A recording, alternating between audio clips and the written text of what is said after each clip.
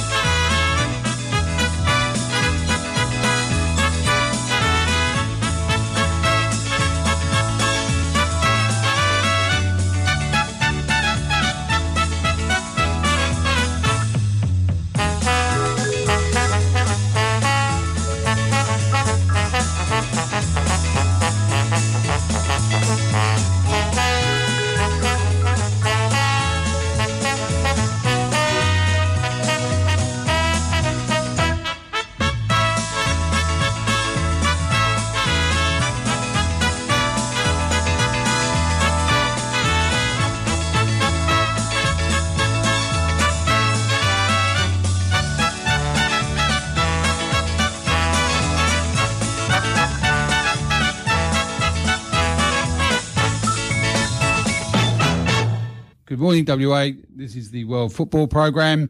My name's Sean Kelly. I'll be with you for the next 2 hours. Thanks to Frank and Jerry for another wonderful song from, Celtic Ramblings now, isn't it? Show, always good to come in after those boys, have a chat with them. And in 2 hours will be the Jazz Show. Joining me in the studio this week is Don Evans. Good morning, Don. Hey, good morning, Sean, and good morning to all our listeners on a strange sort of morning, Sean, where all the power's out here in the studio. We're on the generator, we're in the darkness. And not for the first time we're in the dark. But there is a light at the end of the tunnel. West Ham won last night, Sean, and we're almost free. Bathing in the afterglow, mate. It's still a cracking goal by Declan Rice. Yes. It was absolutely stunning. And the beast Antonio continued to score goals for us again, and it's almost like we've just won the World Cup. No, he's been magnificent for us, and I think you can't argue. The last few days is him that's done it for us.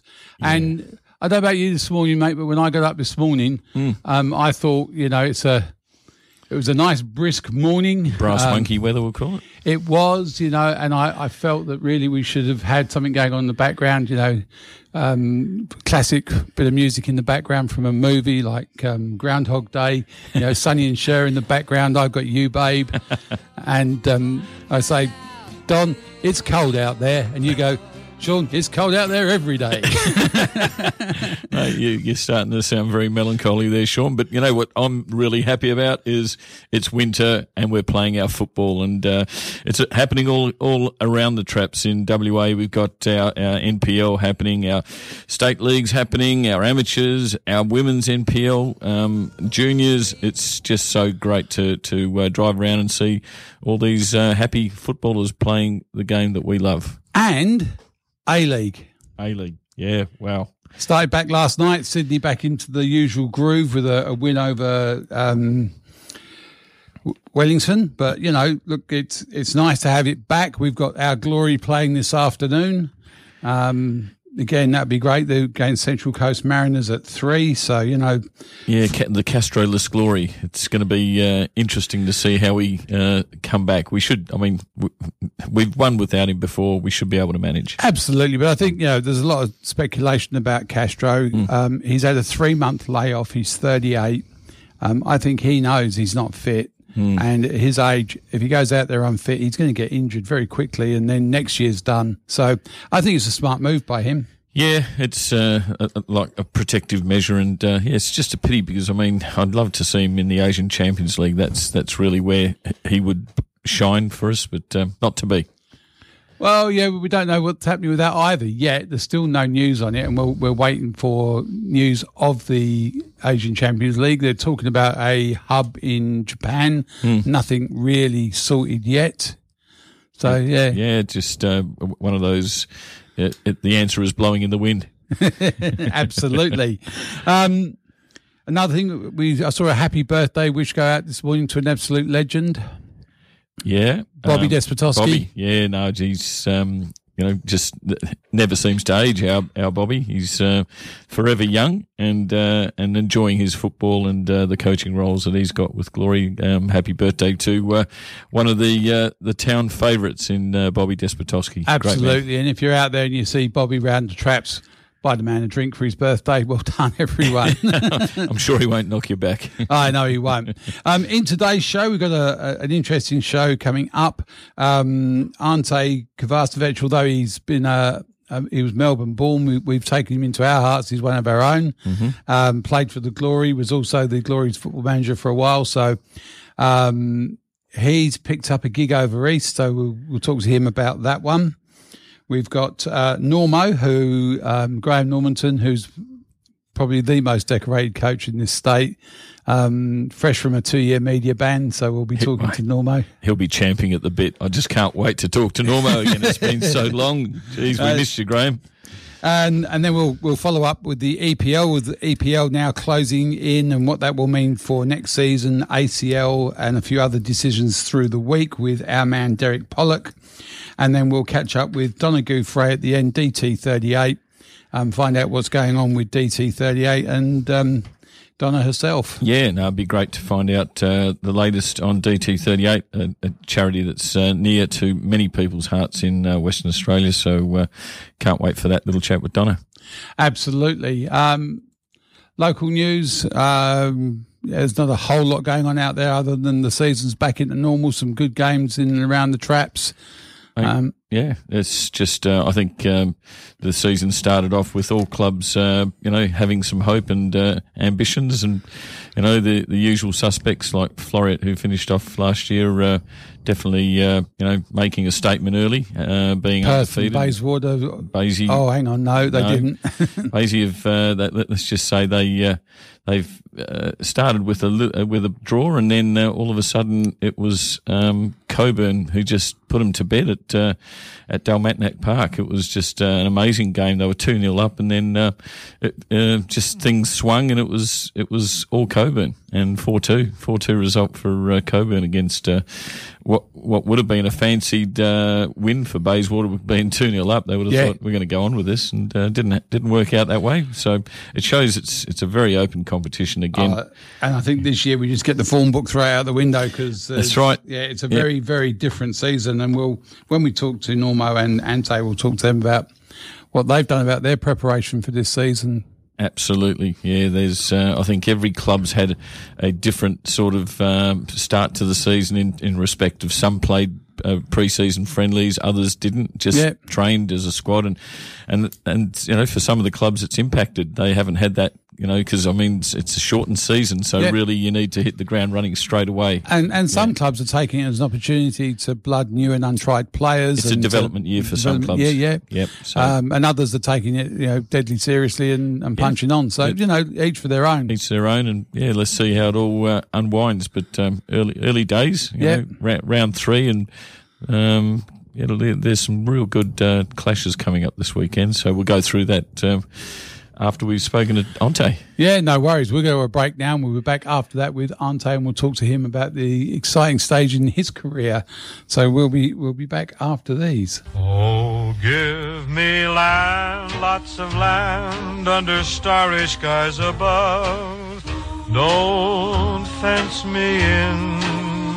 Oswest Fencing and Wrought Iron. Are you looking to build or replace your gates or fencing? The Oswest team can offer 4 generations of advice, materials and kit assemblies for your unique fence and gate project. We specialise in colorbond, aluminium, steel and timber gates. Check out our galleries at oswestfencing.com.au. That's AUSWEST fencing.com.au. Please don't fence me in.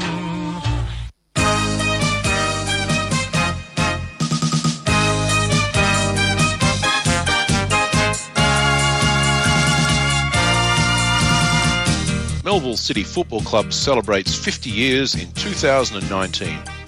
After partnering up with Murdoch University in 2018 to become Murdoch University Melville Football Club, the club is embarking on a quest to collect as much memorabilia about the history of Melville as it can find.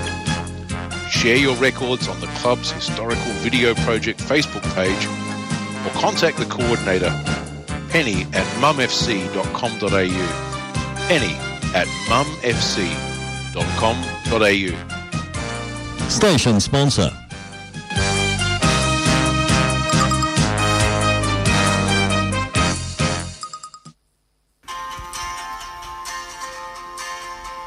Hi, I'm Miranda Templeman. The world is a little different to us all right now. We may be learning to play football with our mates online, keep in touch through FaceTime, and watch classic matches on Share TV. One thing that won't change is being able to listen to the World Football Program on Radio Fremantle. Your World Football team are in the studio every Saturday from 10 a.m. to 12 p.m. We appreciate your support.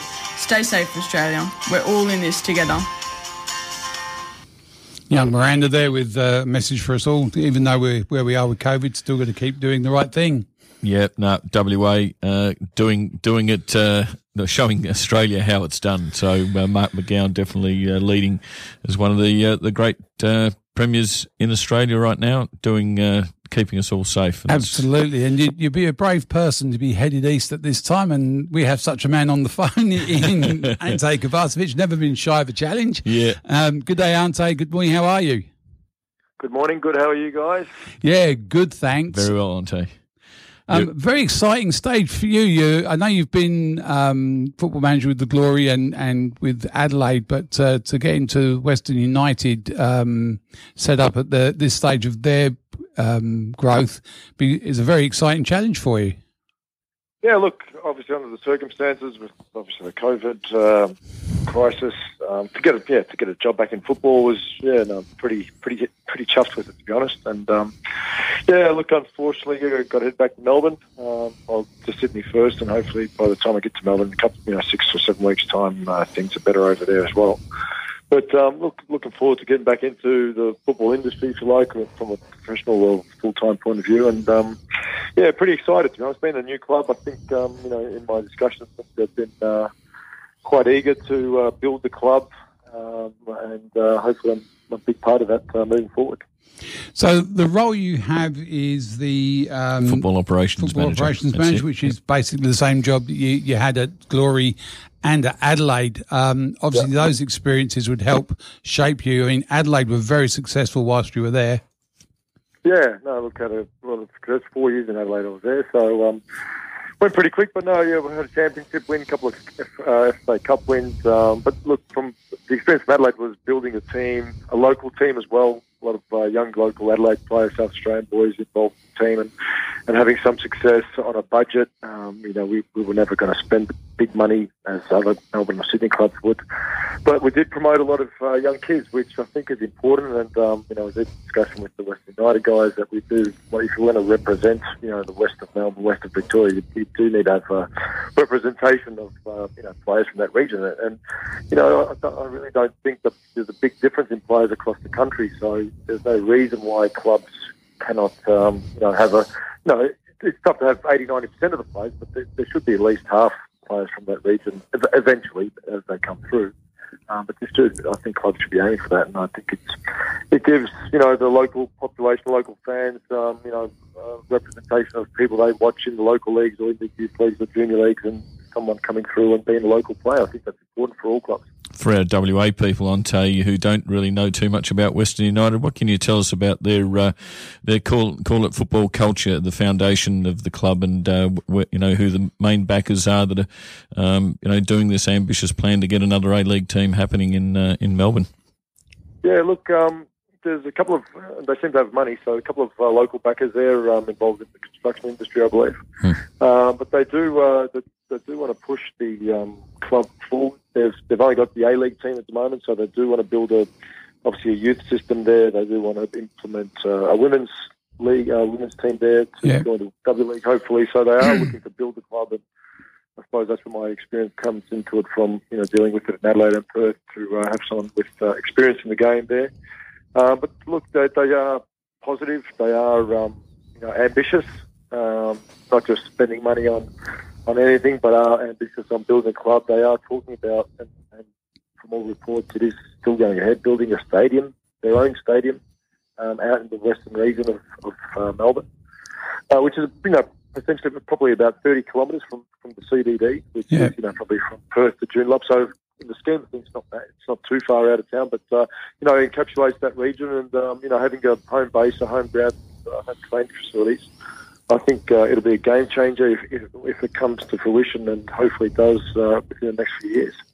So I know that they were very keen to be the west of Melbourne and identify with the local community from day one. And I imagine that's part of this setting up an academy. It would be in a similar style to Adelaide and Glory, so it would be a ground-up approach, which is a great opportunity for someone who's got the skills that you do. Is that the sort of model that you're after, to get an accredited academy with people playing at all levels? Yeah, look, ideally, I think it's a long game. I don't think it's something. I think and my recommendation even to Adelaide and to West Melbourne was not to try to take on too much too soon. If they're going to be an academy, they're a professional club, they really need to be a step above the local NPL clubs. Yeah. Not there's anything wrong with local NPL clubs, but you really need to provide more than what they do if you want to be a point of difference. So, look, like I said, it's I said it's probably best starting from scratch. It's probably best to just take on one team at a time, which was my recommendation. So you're building one team into your system, and then per year, and then growing that organically, ideally over the next several years until you've got that full system throughout your junior football. I know even like when Perth obviously started it here, there was probably complaints from clubs that, obviously, and rightfully so, players are getting snatched from other clubs and, it's ruining their systems and whatever they had. So ideally, you probably want to start, like I said, my discussion with them was to start at, around 11 or 12 and just let that grow straight up. Yeah. Let that grow every year and just feed it in underneath that system, So, which means you're growing it organically, but you're not bringing in 6 or 7 teams straight up and you're trying to, facilitate them with resources, with grounds, with staff, with coaches, with everything. So it's probably more of an organic way to build the ground from ground up, I suppose. And I suppose if you look at 11 and 12-year-olds as being where you start in 5 or 6 years, you're looking at guys that should be the elite of those guys should be feeding into your first team in about 5 years. Are you looking at more contact hours? I mean, like most NPL clubs train 2-3 times a week at most. For a professional academy that's setting the bar a little higher, would it be like a 5-day-a-week training session with games at the weekend? I think minimum of 4. Then obviously it depends on facilities and whatever, but I think a minimum of 4 plus a game. I think that's probably where juniors should be at. Yeah. I'm speaking to, obviously I've dealt with foreign coaches in Adelaide, German and Spanish, and they're pretty amazed that there wasn't much more training going on with the youth teams and junior teams in Australia. Coming from those areas, that it's football probably 7 days a week, which is pretty full on. But there's a reason, I suppose, why they develop the players they do. So that's probably a culture that they're used to. That it's normal to them. It's probably still foreign to us training that much and pushing kids that hard. We kind of. But yourself, when you're overseas, places like Spain, France, England, these kids are playing 5 days or 7 days a week. And it's not just 2 or 3 hours, it's 5 hours. I mean, you get pushed, but you don't get any better by watching on the TV or sitting at home doing nothing, You've got to be out there with the ball. Playing computer games, you're not going to get better playing computer games, that's for sure. But you're right. They have their stock. I suppose they're like soccer schools where they study in between the training sessions, and it's built up like that, which is part of their culture and it's normal to them. But something like that's still probably foreign to us, and probably needs to change if we want to change our culture. And Absolutely. It's a long-term game. It's a generational change, I think. We'd love to have it fixed within 5 years, but I think it's a generational change. Unfortunately, it might be a a longer game for everybody involved. That I might not be part of it, in 20 years' time. But as long as the football's better by then, I think it's got to start somewhere, Ante. Yeah, absolutely, yeah. Now, I think going into Japan, they had their 50-year plans, and I think that's the way we probably need to think as well. Everyone wants instant results and instant crowds and the biggest crowds and ratings and all this sort of stuff. But I think we kind of just got to maybe forget about it and forget talking about it, and let's just concentrate on building a football culture. And from a football operation manager's point of view, what's your thoughts on a transfer system? At the moment, there is no transfer system, but when you look at the foreign markets, it's that transfer system that is driving those markets. The academies make money from driving that then they feed their academies with.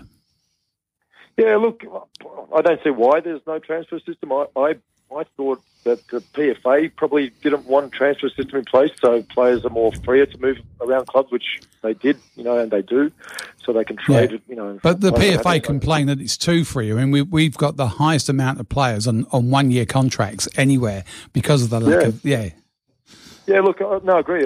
There's no issue with. I'm fully for transfer system. I think most clubs are, because they're obviously investing in players and they don't want to lose them for nothing. But look, with the contracts, sometimes clubs do want most players on longer contracts, but it's the agents and the players themselves that want shorter contracts, because that allows them to move freely and move overseas if opportunities arise without clubs putting a transfer fee on their head, and they probably won't. And I've had it in my experience in Adelaide. Players won't sign with you if you don't have maximum transfer fees in their contracts. Yeah. And I'll just look elsewhere because another club will give it to them. So it's a bit of I don't think it's solely the club's fault.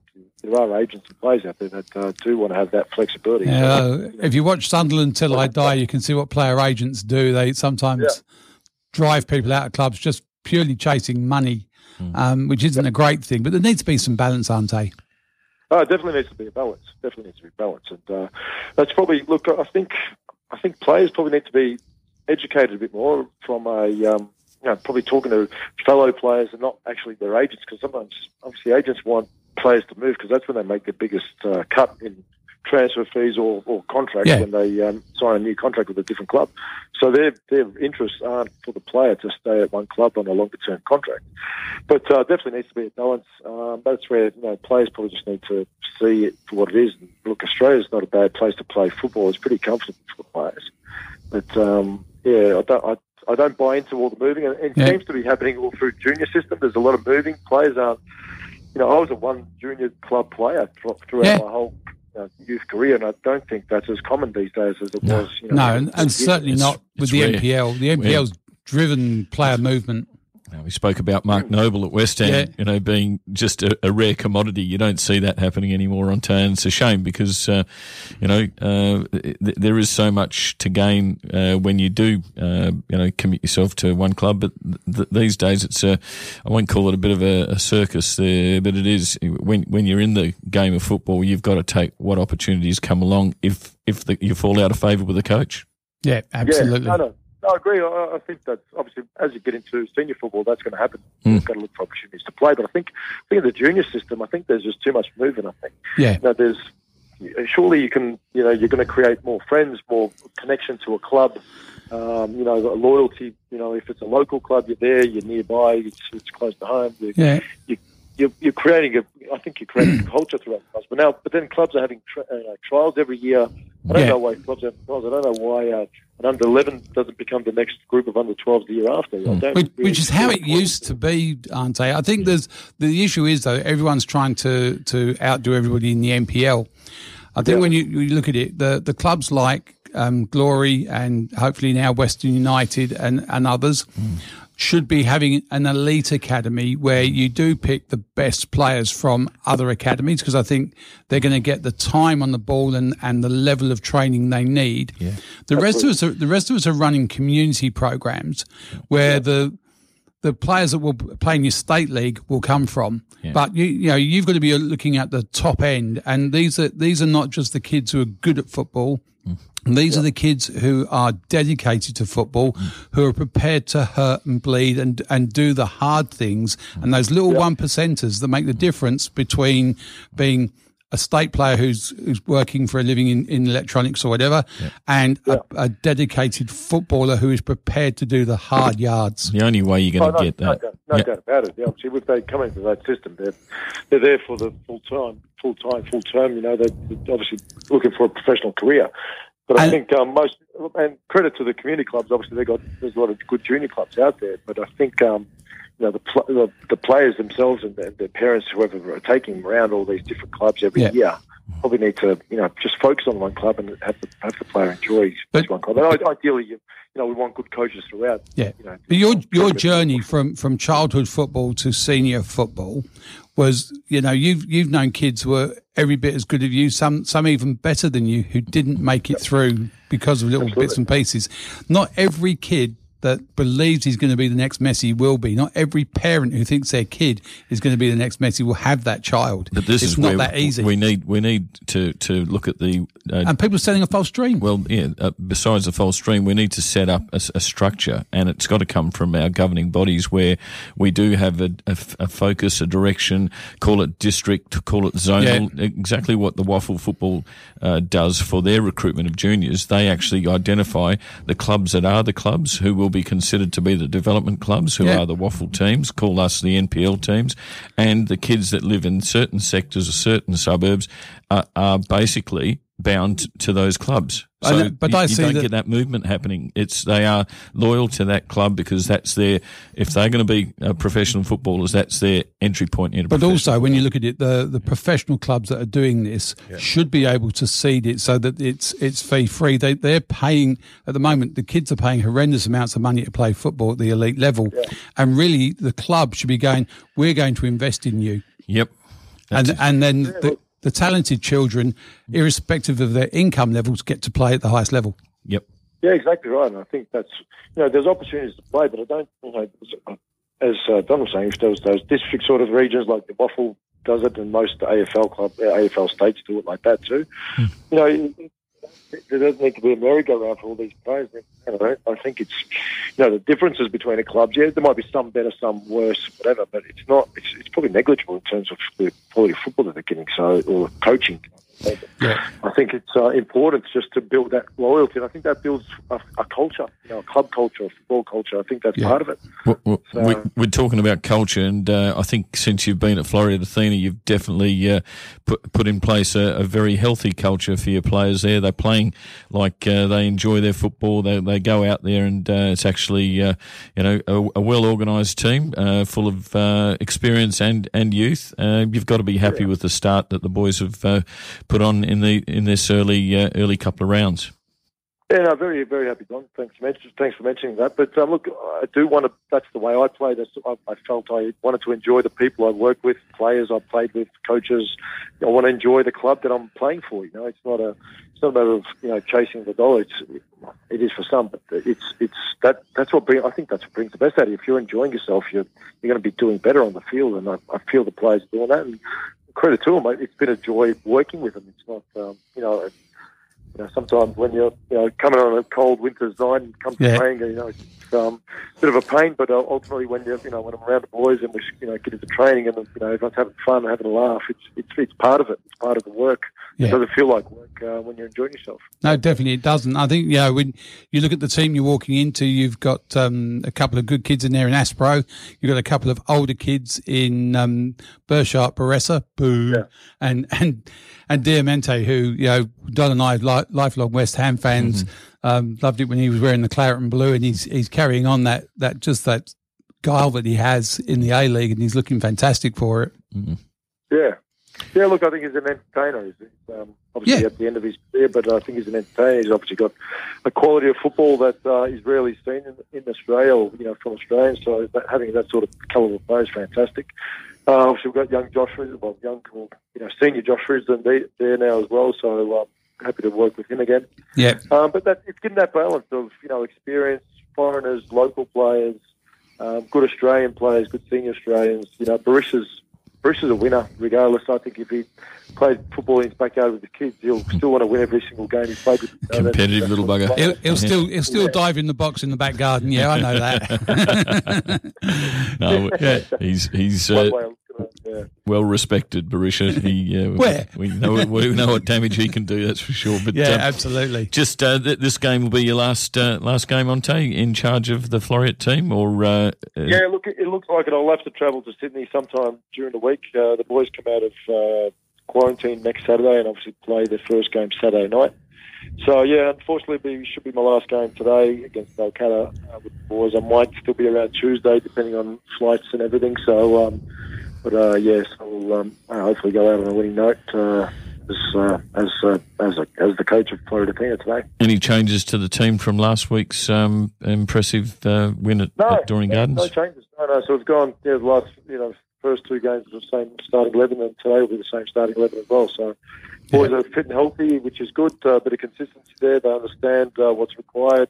We've had 3 practice games before this season kicked off, so I think the boys are pretty much well in tune in what's required. Starting 11 doesn't change. Marvellous. Ante, we could talk to you all morning about what's going on, but we've got a full show and we need to get on to the next guest. So thank you very much for this morning and best of luck for the future, mate. I know Western United are a very ambitious club, and I think they've got the right man in place to set up what they need in the back room to have a successful enterprise. Yeah, appreciate that, guys. Obviously, working full-time in football is, always a dream, and I've done it, and I still want to do it. But I must say, there is a touch of disappointment leaving the boys at Florida Athena and the club and the players, because it's been enjoyable working with them, and I'm hoping they continue to have success when I'm gone. I'm sure they will. Yeah, you've definitely turned it around for the club, so well done on the job you've done there, and best wishes on the job at hand over in Western with Western United. Good luck, Ante. Cheers, gents. Thanks. See you. Ante Kovacevic, General Manager of Western United, and someone who dispels the myth of a dumb football player. No, he's a true pro. Well, his degrees in IT and everything. He's a smart man. Yeah, no, the way he goes about his business, very methodic and well thought out. So, no, good guy, and it'll be sad to see him go, but I'm sure Floreat will find a worthy replacement. Oh, look, I'm sure they will, and knowing Floreat, they've already got that person in mind and in place, and I know they've got Ante's assistant is running things at the moment, and who knows, that may be the long-term plan. But yeah, that's Vas Vujicic, who's pretty much a goalkeeper with his background being a club keeper for Floreat, so he's definitely a club man at heart. But it'll be interesting to see who comes in to fill the big shoes of Ante. They are very big shoes to fill, and look, I think it's great that he's got the recognition that he deserves. And look, like most of the guys of his ilk, they want to work in football. They want to make a career out of it. There's very few opportunities. You got to take them when they come. Yep, 100%. Absolutely. All right, now talk about someone who's had a career in football. We'll go to a break and we'll be back after these with Normo. Do you want better strata management? Put Prosperity Strata Management at the top of your list. We provide a flat competitive fee with no extra or hidden charges. We provide value for money repairs with contractor prices reviewed regularly. And we provide prompt professional service with 30 years experience, which is why our clients recommend us. Your property is our concern. See prosperitystratamanagement.com.au. Station sponsor. They can say what they want now, 'cause we'll be screaming out, we can be heroes everywhere we go. We can have all that we ever want. West Coast Futsal Association has social competitions at Hollywood Futsal Club in West Perth and the Mount Lawley Futsal Club. Competitions are open for new players looking for a kick around with mates from Monday to Friday. For those looking at high-level futsal, there is the Junior Leagues in Karrinyup on weekends and the male and female Superliga competitions based in Subiaco. For more information, contact Brittany on 0481 881343.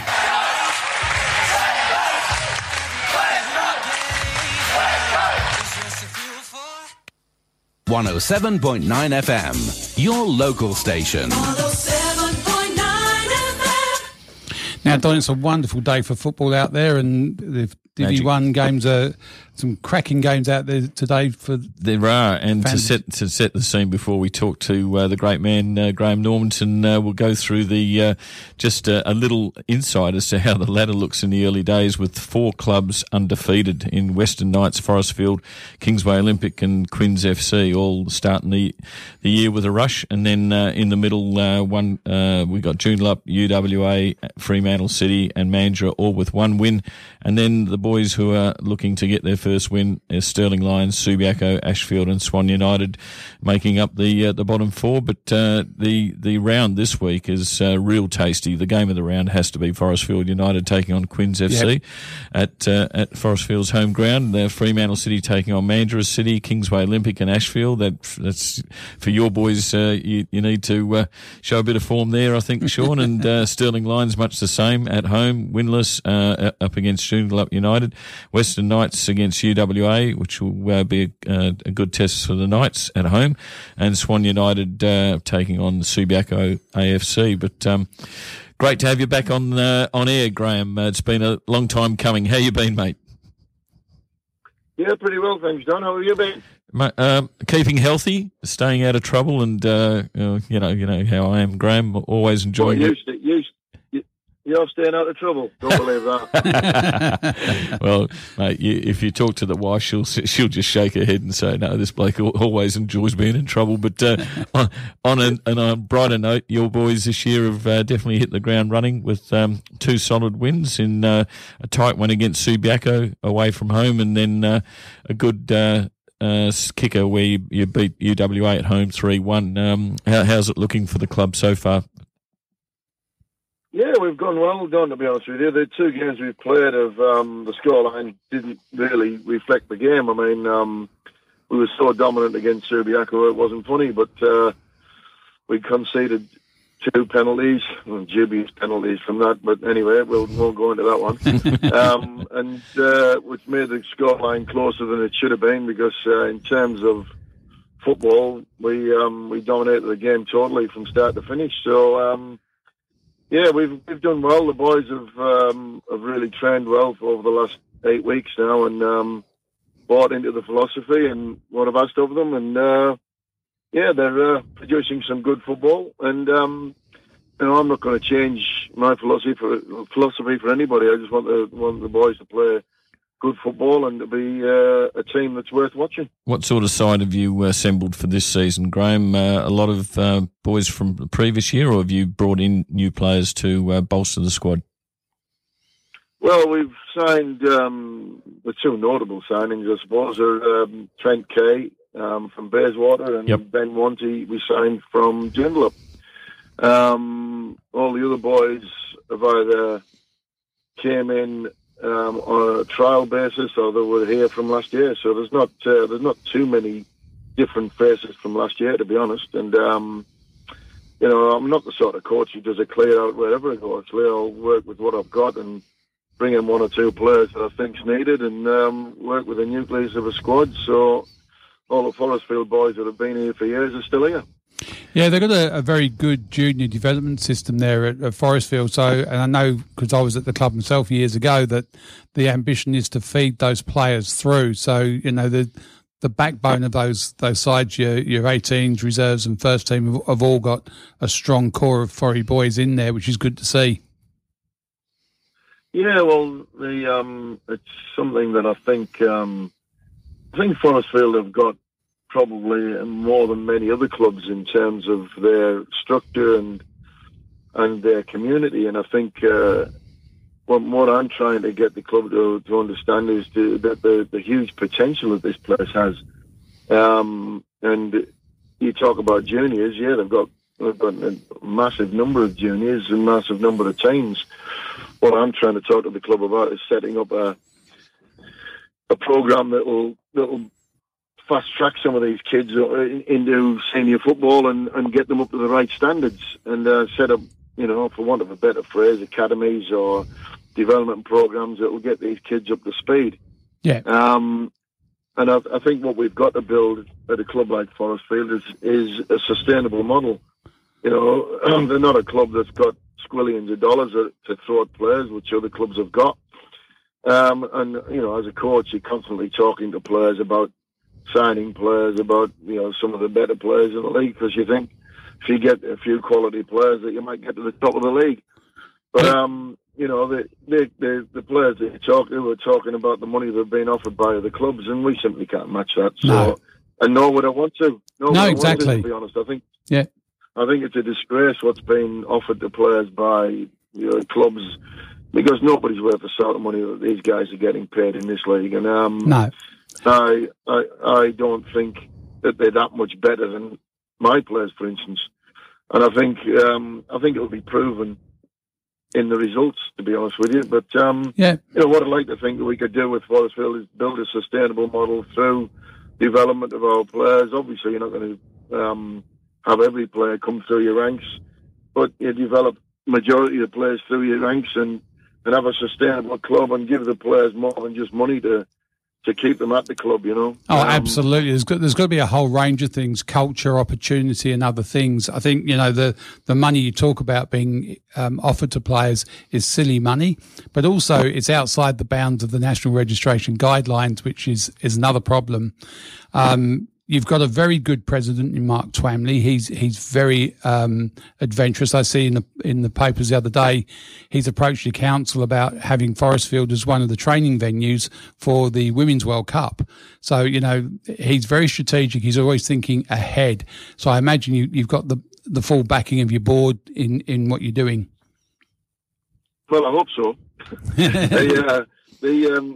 I mean, Mark has always spoken to us about, you know, being a training venue and for the World Cup, and that's something that we're ambitious enough to go for, and I think we have the facilities for it. But you know, to get a team here or a country to train here or two countries to train here, then the venue would need to be upgraded in terms of its surface, its lighting. Probably its changing facilities and things like that would need to be upgraded. So there's a fair bit of work got to go on before that can happen. Yeah. So I mean, we're ambitious enough to go down that track, and I think that's where the council have got to come in and get on board and promote it and really look at how we're going to fund the improvements that are needed to be able to get to where we need to be. Absolutely. But I mean, you know, that's a one-off tournament, if we're honest, and it's a massive opportunity for a promotion of football, never mind just women's football, or football in general in this state, and a massive opportunity for the Kalamunda Shire to promote Forestfield and soccer in its Shire as well. So, but I think in the gaming, we could have a first. Yeah, go on. The game in general, though, Norma, when we had the Women's Asian Cup here, we missed an opportunity to develop grounds. And what you're talking about is vitally important. This World Cup, we take advantage of it. Mark's already on the lead edge of this, is to use that as a means of developing our local grounds to a higher standard, so that bringing the Women's World Cup to this country isn't just about the World Cup itself. It's about lifting the game at all levels. Now, as a coach in Divi 1, you can't tell me you wouldn't want a better surface and you wouldn't want better lighting and you wouldn't want better change rooms, because they're all good for everybody in the club, not just the women who train there for the World Cup, your team, the under-18s that play in that main park, the amateurs that play there on the weekend. Everybody benefits by those improvements in your facility. Well, I think you're right that everybody benefits, but I think if we look at the bigger picture as a whole, I mean, what do we want to do as a sport? Where do we want to go as a sport? And how are the clubs going to get improved things? And you can't just shove money into the back pockets of a player. No. You know, and that's the problem we've got at the moment. There's a lot of clubs are throwing a lot of money at players and now can't develop their club because the players are getting all the money. And you know, to be honest with you, it's not just. I mean, I'm going to sound stupid here, but it's a worldwide problem because if you look at all the clubs in the UK, every one of them are on the verge of bankruptcy, but all the players are multi-millionaires, which is absolutely ridiculous. Oh, you've got 18-year-old apprentices in Ferraris. Yes, I know what you mean. It's ridiculous. Yeah. Yep. So you know, we've got the cart before the horse in a lot of ways, but that's what I was talking about earlier: is building a sustainable club. Yep. In terms of the quality of our football, the quality of our programs, but also the quality of the ground, the quality of the lights, the quality of changing rooms. That's all got to be taken care of if the game in 30 years' time is going to be where it should be. Yeah. And where it should be in this state is we should be almost professional. And we're not going to become professional unless we have the facilities. And we shouldn't be afraid of becoming professional. Well, we seem to be. Yeah, we shouldn't be though. We should be engaging that and driving the professionalism. And at the moment, you know, it's the old brown paper bag outside of the system, and we should engage the system, and we should be paying players what they are worth. And ideally, the sort of money that's been paid now is to develop a player that's worth that money rather than just giving it to him because somebody else will. Well, the thing is, you've got clubs that have got some rich people involved in them who are able to pay players, maybe out of their own pocket. But if they want a return on that dollar, they'd be much better off in putting it into a club where they're going to set up and be sustainable for a long period of time, not just as long as that guy or that 2 or 3 people are backing a club. Once they pull the money out, what is that club going to do? So, you know, the club's got to be a sustainable model, and that's my point, is the Forest Field have got a big community. And what I'd like to see at the Forest Field is the whole community support the club, the whole Forest Field community, as in the Forest Field Football Club community, support the club to get it to the top of football in WA. And it's possible. It's very possible, and it can be possible in the next 3 or 4 years if the club could, the club's population could embrace the club and support the club. You know, $5 out of each member would just about do it. Yeah. And you think, well, if each member came and bought a hamburger at the club on a Saturday when we're playing at home, that would just about fill the coffers enough for us to be able to become a sustainable club. Yeah. And be able to develop the club on the playing side and also on the administration side and the facility side. Yeah. The other thing that I think clubs have got to do as well is if you hear a lot about these private coaches and private coaching academies. Well, all that's doing is taking money out of the game. The clubs should actually be doing that themselves, where they're doing the academies and doing the coaching. But you see, the people who are doing these private coaching courses use that as their main source of income. And so, therefore, they're charging a fair old dollar for it, whereas when the clubs do it, it needs to be administered. It needs somebody on a full-time basis to be able to administer it, and therefore that needs wages. Yeah. And what the clubs don't have is that infrastructure in place where people will take a job on like that, or the clubs will even pay somebody full-time to do it. What they're expecting is a voluntary situation, which won't work, which once again is unsustainable. So the clubs need to develop a play where they can develop their own academies, and they're the ones who benefit financially and also by the players. Well, I think, you know, so there's all that sort of stuff to worry about. I look at it slightly differently, in as much as I agree with you that the club should be running those academies that are run by private people. The money would still go the same way, that those people would still make a profit. You know, if I was to engage you as a coach full time to run an academy, you should be properly remunerated. That's right. And you're paid on the performance that you have. And I don't think any parent has a problem with that. I think the problem we have at the moment is you've got to pay for an NPL club, and then you go out to one of these agencies and pay the same money again to be trained by a different agent who's got a different coaching philosophy. And it should all be encapsulated in one team.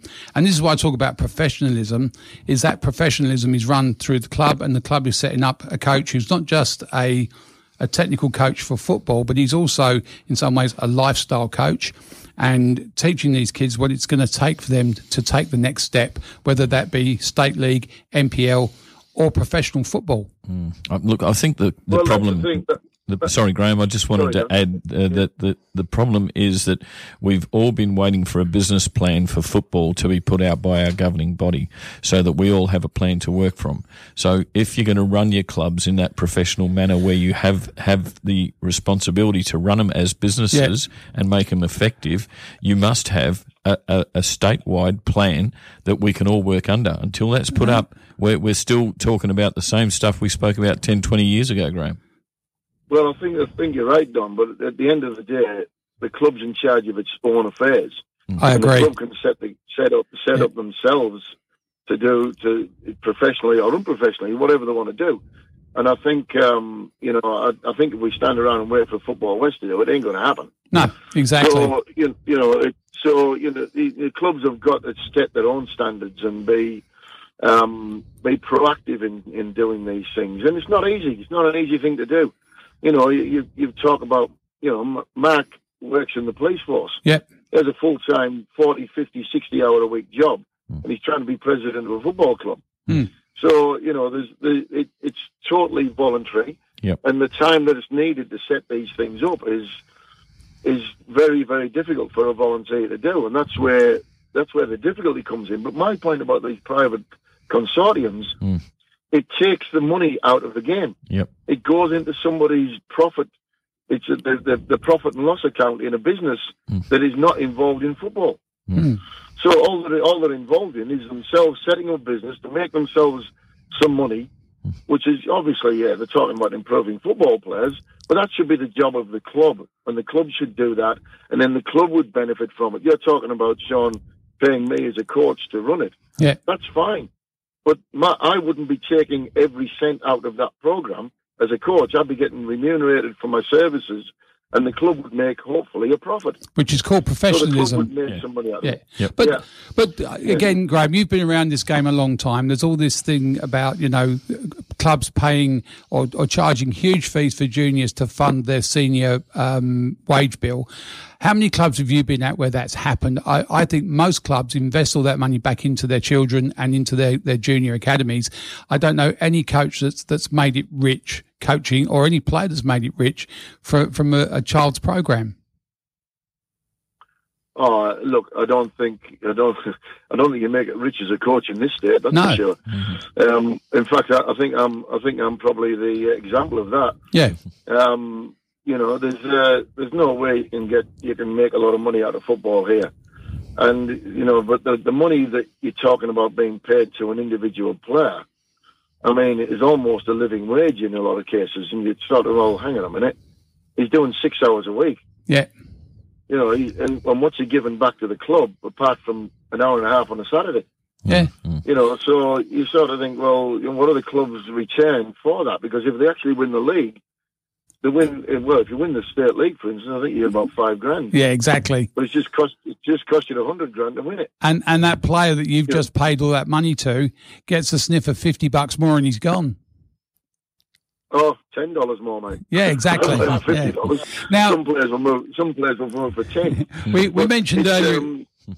We mentioned earlier about the women's game.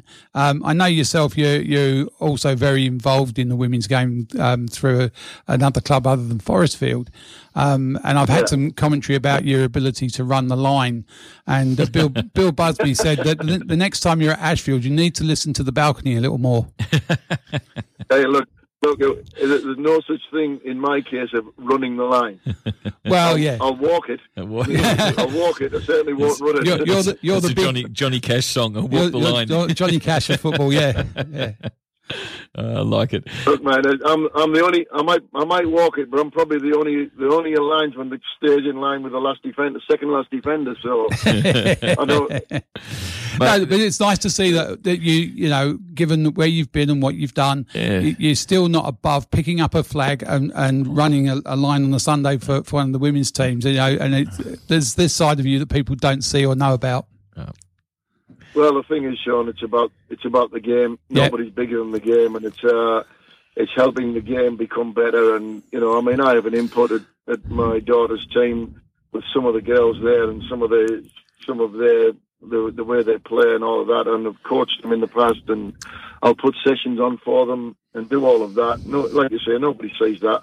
Yeah. I mean, I've had some African lads who were training down at Kingsway ask me to put some sessions on there, and I've told them I will.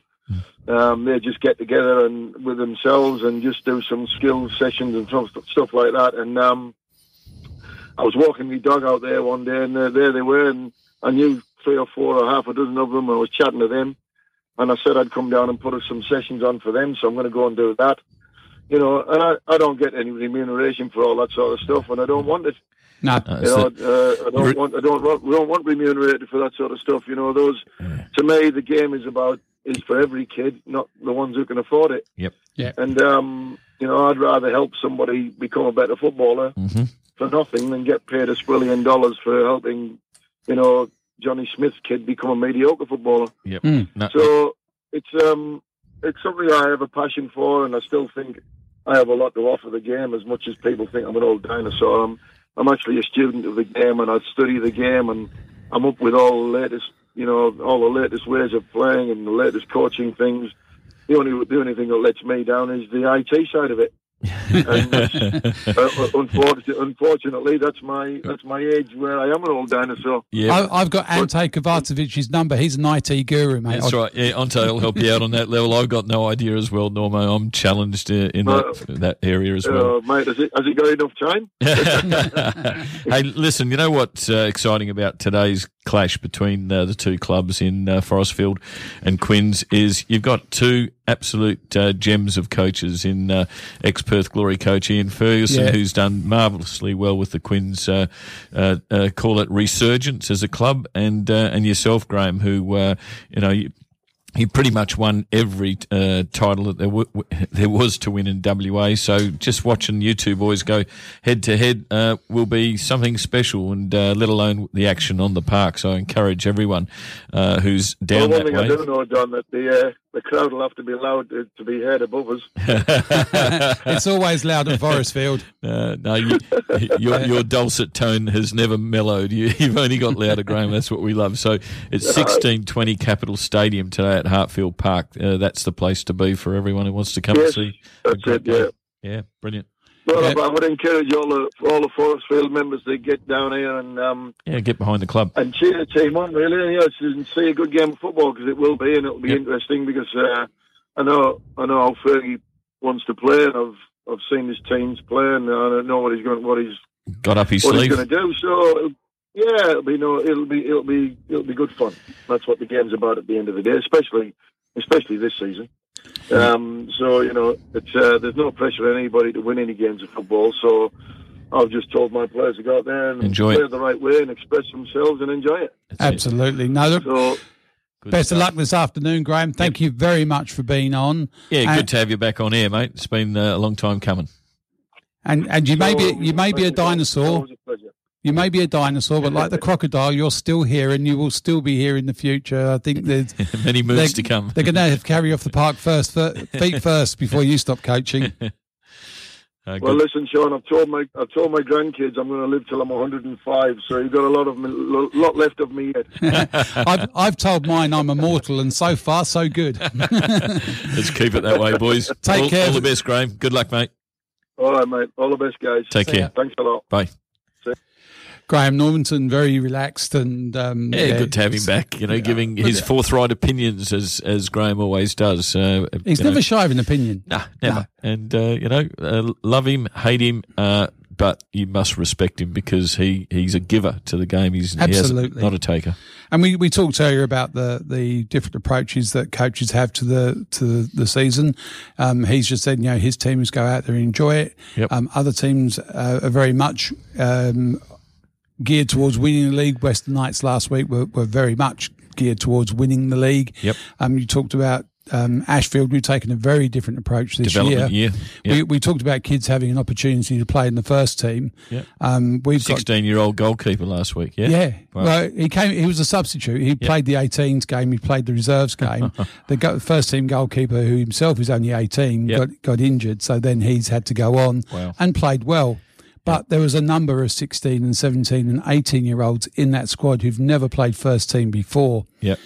The first week against Joondalup, there was Joondalup, a very physical side, as you'd expect. Yep. And they struggled to cope with that. I think last week they coped with the physicality better. Yep. It was only just before half-time before Knights scored. Yep. And then after that, it started to wear them down a little bit, but at the expense of their flair game. They're technically very, very good players, and they are learning how to cope with this league. Now, at the end of this season, They'll be better for it. They'll be ready for it. And we talk about giving people opportunities. That's what we're about this year. Yep. With a season with no consequence.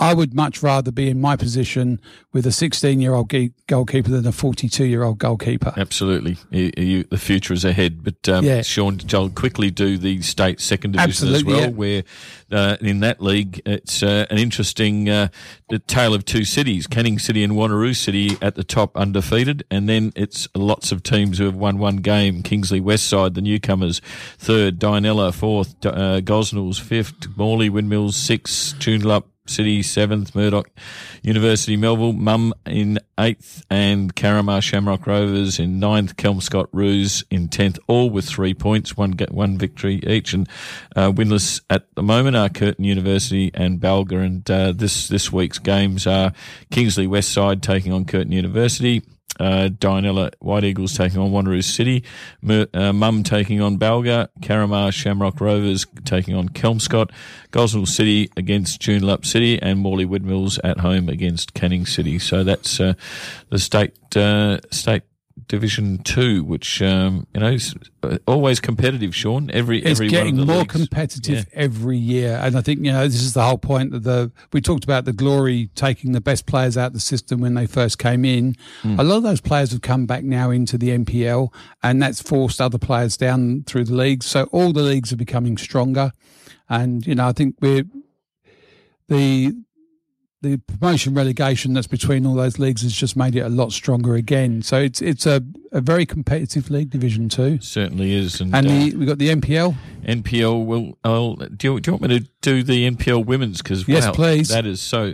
I mean, that's almost like the new kids on the block. Perth Soccer Club never been in the women's league for a while, or haven't been at the top level, and now on top of the ladder with 6 points. So Perth Soccer Club on top, Hyundai NTC Women on 4, Mum on 3, Fremantle City on 3, Northern Redbacks on 3, Balcatta on 3, Curtin Uni on 1, and on Stone Motherless 0 is Subiaco. And the fixtures for this week are very, very tasty. There's some good games happening here. Once they come up on screen, we'll just get these happening shortly. For some reason, it didn't want to come up, Sean. Hang on.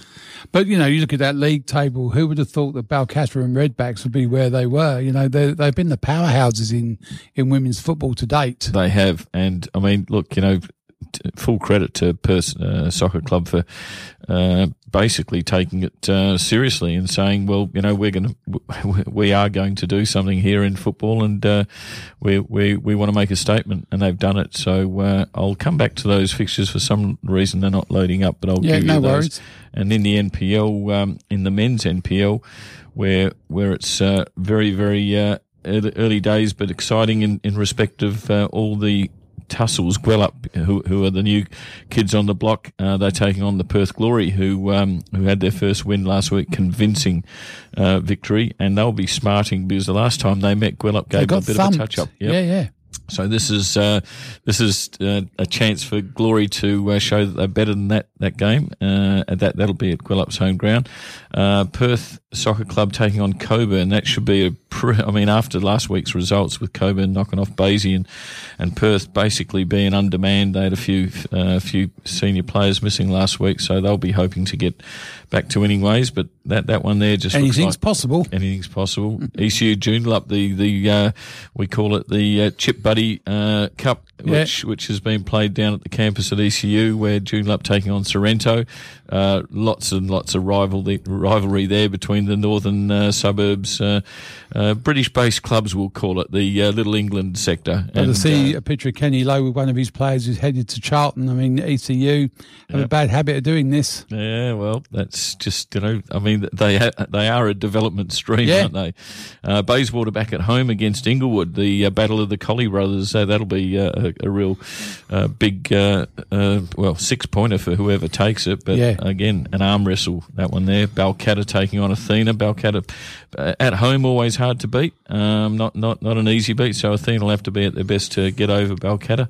But an emotional best because this will be the last game they play for Ante. I'm sure they'd want to send Ante off with a win. So you'd have to favour Athena there. But Rockingham at home against Armidale, they've had a horrendous start. Rockingham conceded 11 goals in 2 games, and I'm sure. And Armidale have had an impressive start to the season. They were impressive against Athena. They got beaten 3-1, but there wasn't much in that game. And then they knocked off Balcatta at home last week, which showed that Armidale are going to be thereabouts. And talking to John O'Reilly, he's pretty pumped to get Armidale thinking about being a top 4, top 6 club. So I'd imagine Armidale in the southern battle will be a bit too strong there for Rockingham. So that's.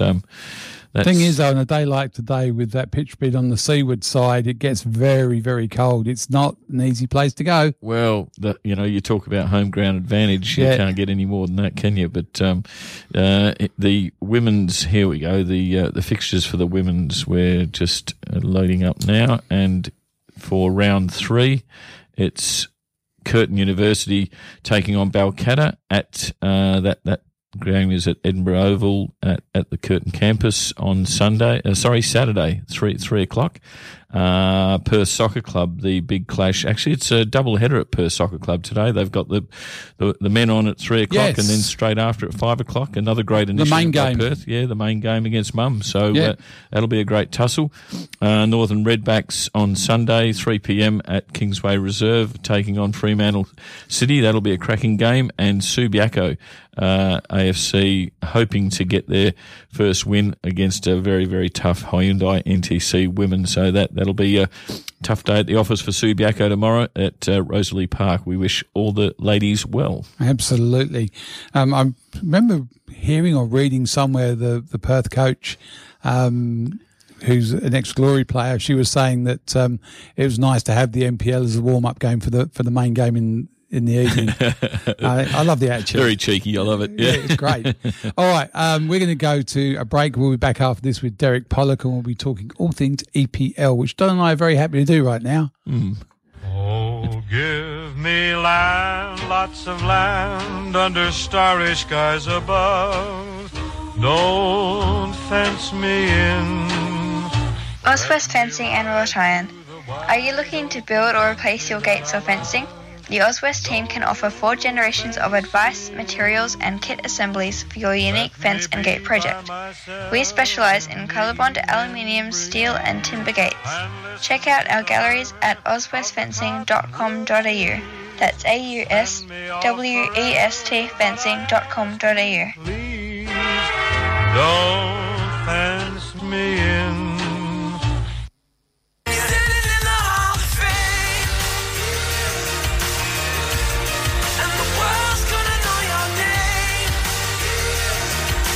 Hi, I'm Louis Prospero, Chair of the Football Hall of Fame Western Australia. We are the first sporting Hall of Fame formed in Australia in 1996. The Hall of Fame recognises outstanding individuals in football in Western Australia. Join legends such as Sandra Brecknell, Julius Reed and Gareth Naven at our next Hall of Fame event to celebrate 25 years coming up in 2021. Find us on Facebook and on the web. As the Football Hall of Fame Western Australia, keep up to date with events and regular stories from our team of journalists and committee members. The Football Hall of Fame Western Australia, recognising the Western Australian football community.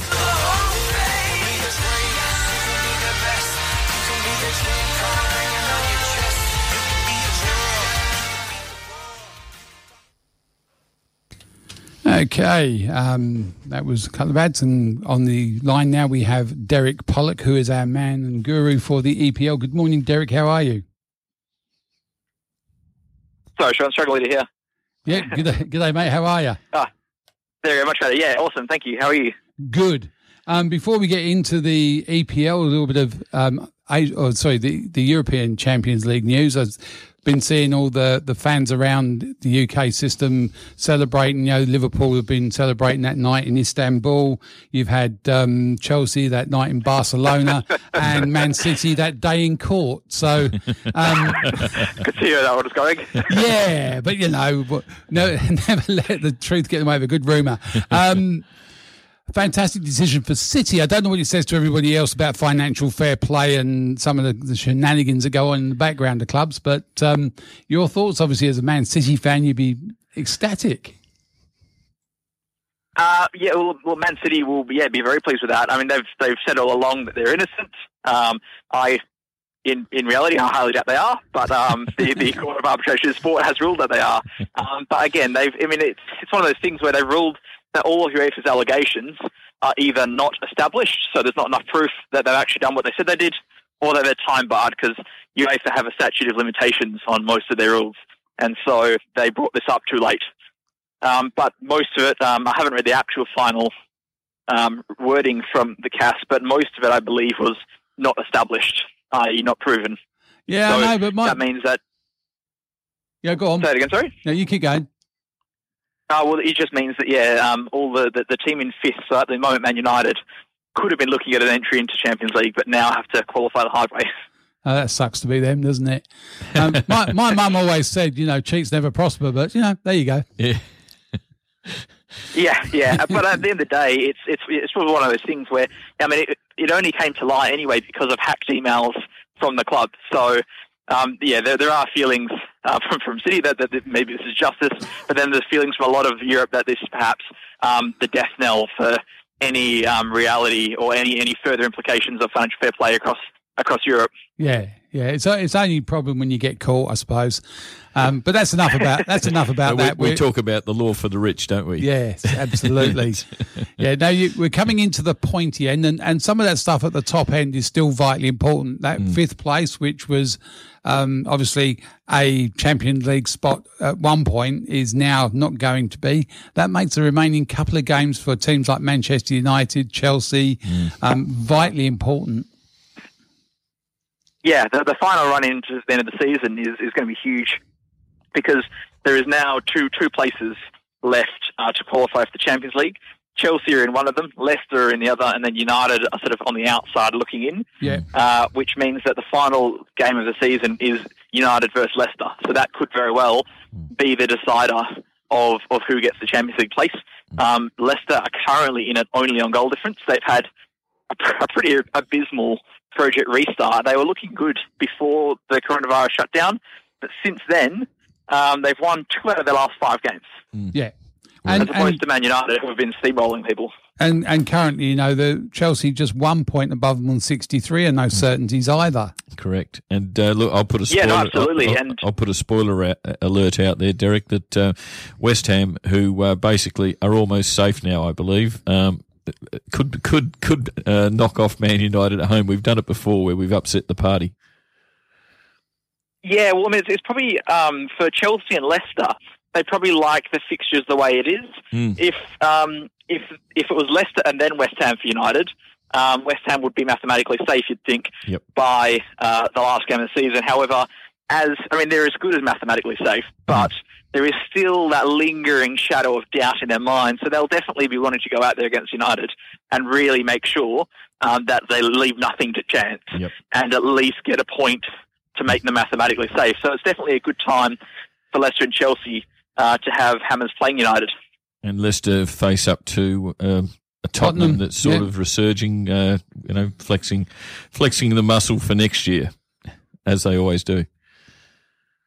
Yeah, United are looking reasonably good because if they can beat United, West Ham rather, they've got Leicester. So it's in their hands. If United win their 2 games, they're in.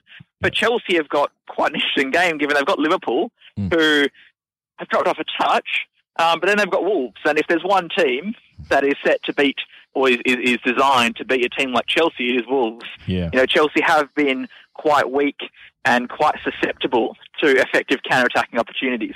And that's really Wolves' bread and butter there, is get the ball forward nice and quickly, get Adama Traore in behind the defence. So, that they are the team that is designed to beat a team like Chelsea. We'll see how that goes, though. Yeah, no, that's definitely the case. But on the Monday night game, I think Tottenham and Leicester will be that's going to be a real test for Leicester. If they can't get a result at Tottenham, I'd say United's favoured to jump them. Yeah, I tell you, if Leicester can't get a result against Tottenham, then I think that just about seals it for them. Because then Man United can do what they do best, which is again block it all up, sit behind, and then counter-attack at lightning speed. That's it. Absolutely. Now, you're also the coach at the Sterling Lions women's team, so I believe that your girls are performing well, and you've had a couple of wins, which is great for the club. It's a first time that the Lions have got into women's football as well, which I think is a great thing for the club. How are you enjoying that as well? Really fantastic. The club has been extremely supportive of women's football, and they've been very welcoming of the ladies into the club. We had I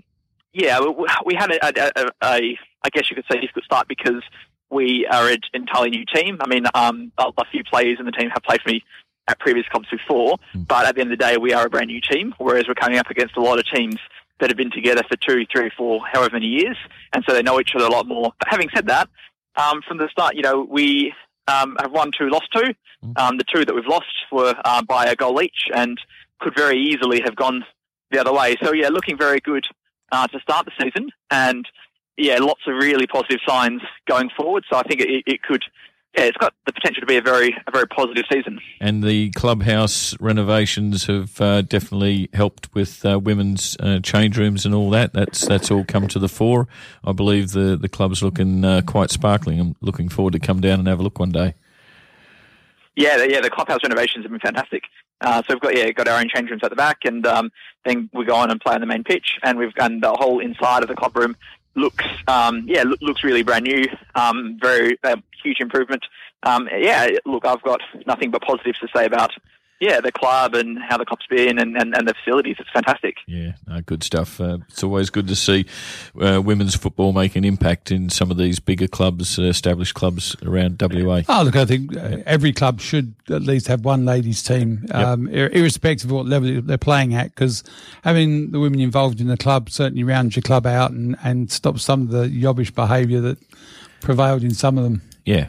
Absolutely, and it's good not just from the fact that we've got young girls in that area who can enjoy the game of football, but there's a social factor as well. There's it really creates a good vibe around the clubhouse, so it's good stuff. And then you'll have some local rivalry if you get into the NPL in the next few years, where you've got Balcatta. Just the neighbours down the road have been very good at women's football. Yeah, well, that's the plan: is project upwards towards the NPL, and then hopefully, renew or start those rivalries in the women's side, not just the men's. Yeah, good stuff.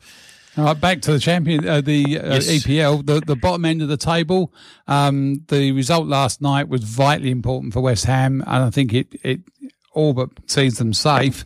The bottom 4, though, perm any one of those last 3 clubs now that are sitting in the danger zone to go down.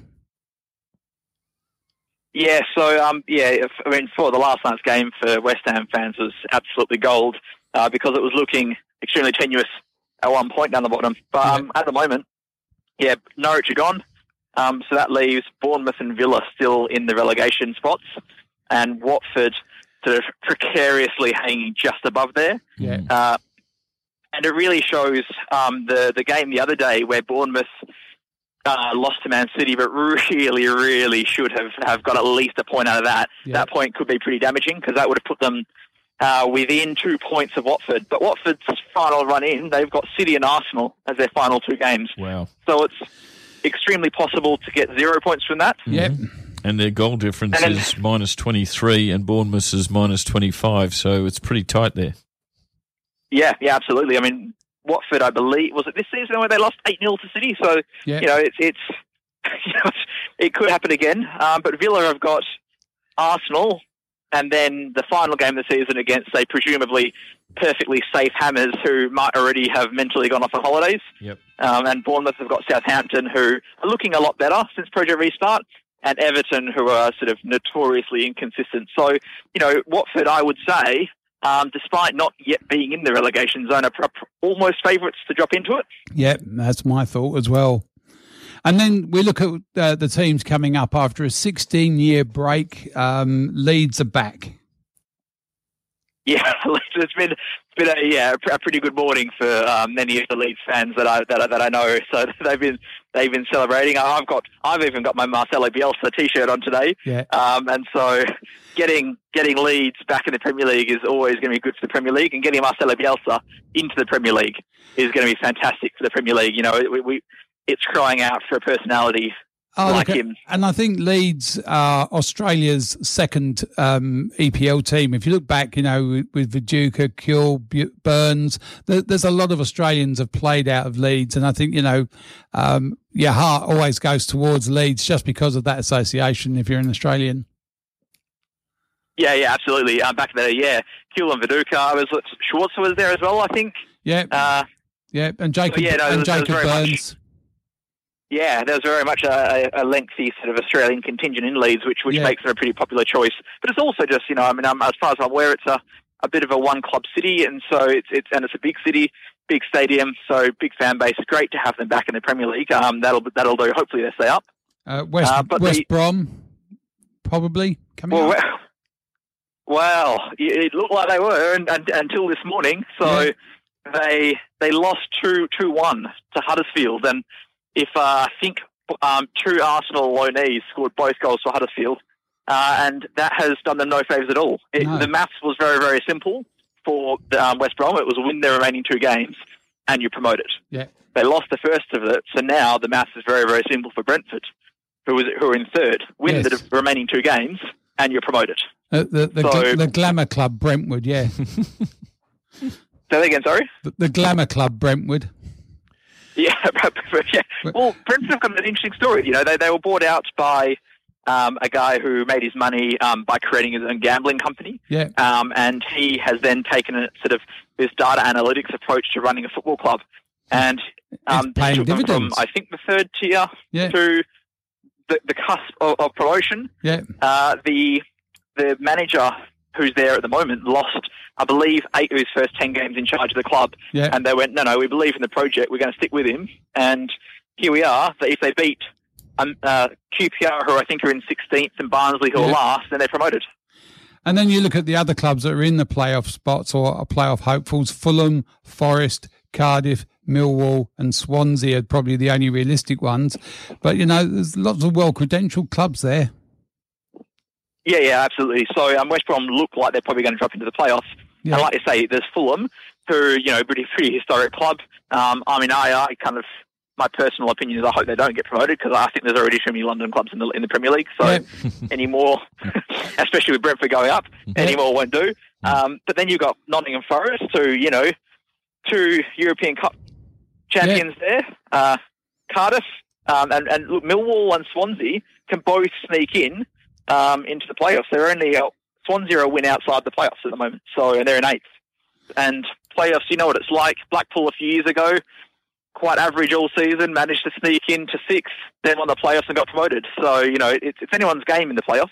Yeah, and then you look at the bottom end, and it's quite funny because you go from 19th spot, which is Middlesbrough.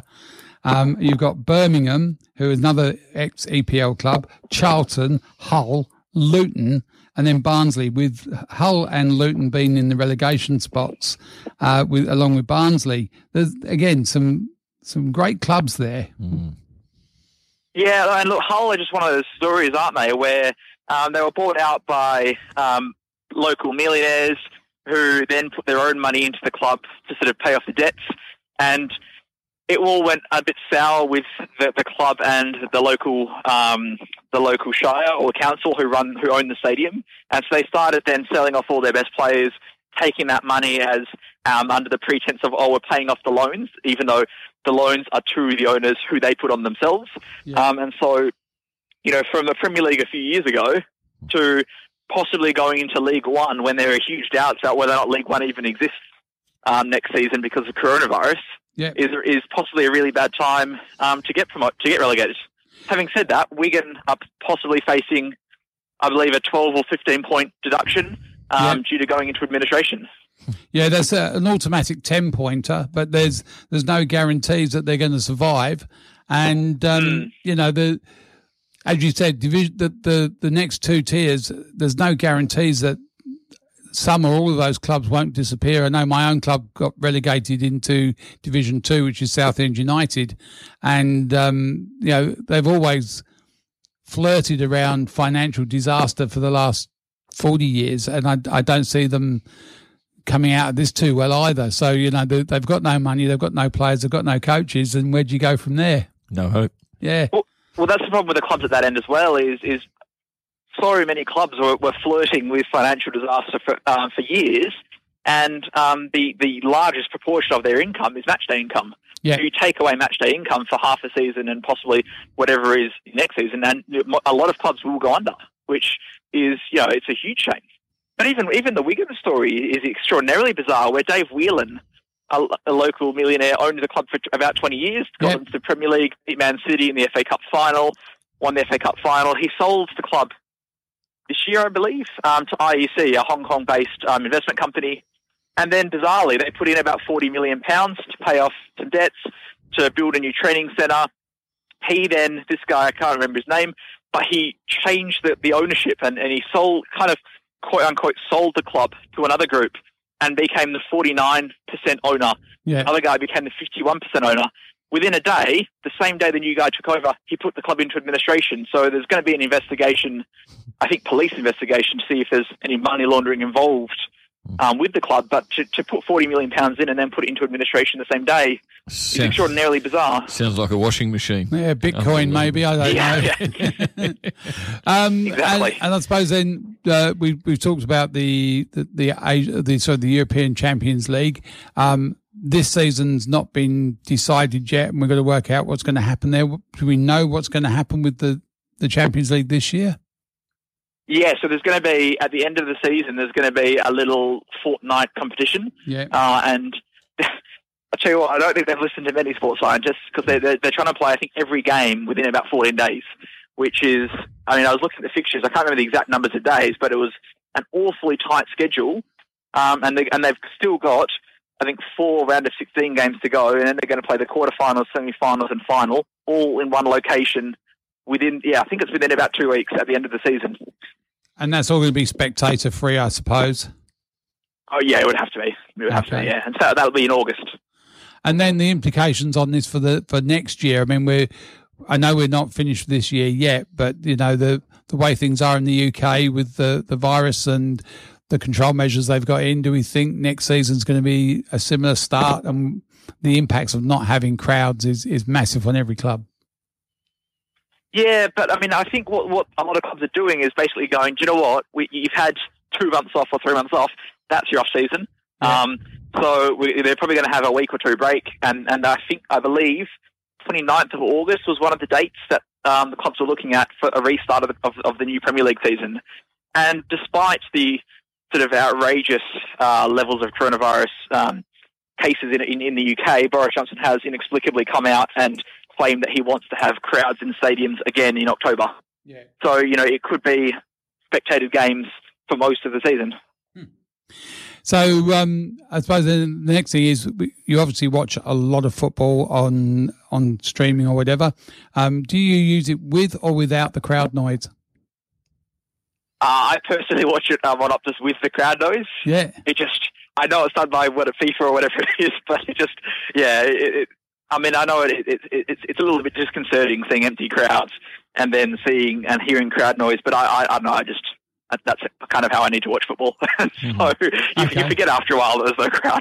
No, it just seems that, you know, obviously some people love the crowd noise and that seems to be what makes it. But for me, I actually like to listen to it without the crowd noise, and you can hear the players talking and the coaches and everything else. So it's a bit more like state league football at that point, but it's actually pretty good.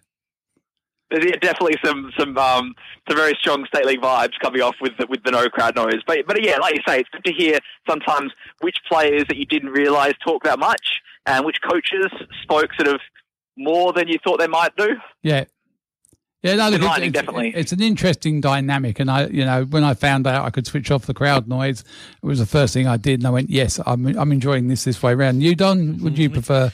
Look, let's just say I'm a traditionalist. I want to hear that passionate crowd roaring their team on.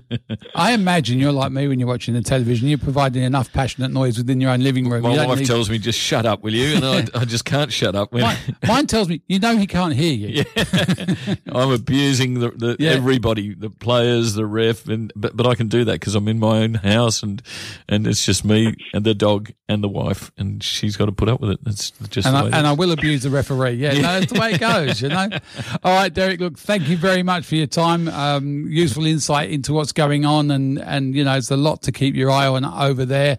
Whilst I'm disappointed that Sydney got the court decision, and half of me is still happy because I think the best teams should be playing in Europe, and there's no doubt that they're worthy. So, mixed emotions, but best of luck, mate, and especially with the girls there at Stirling Lions. Brilliant. Thank you very much, guys. Yeah. Thank you. Keep enjoying. See ya. Have a good day. You too.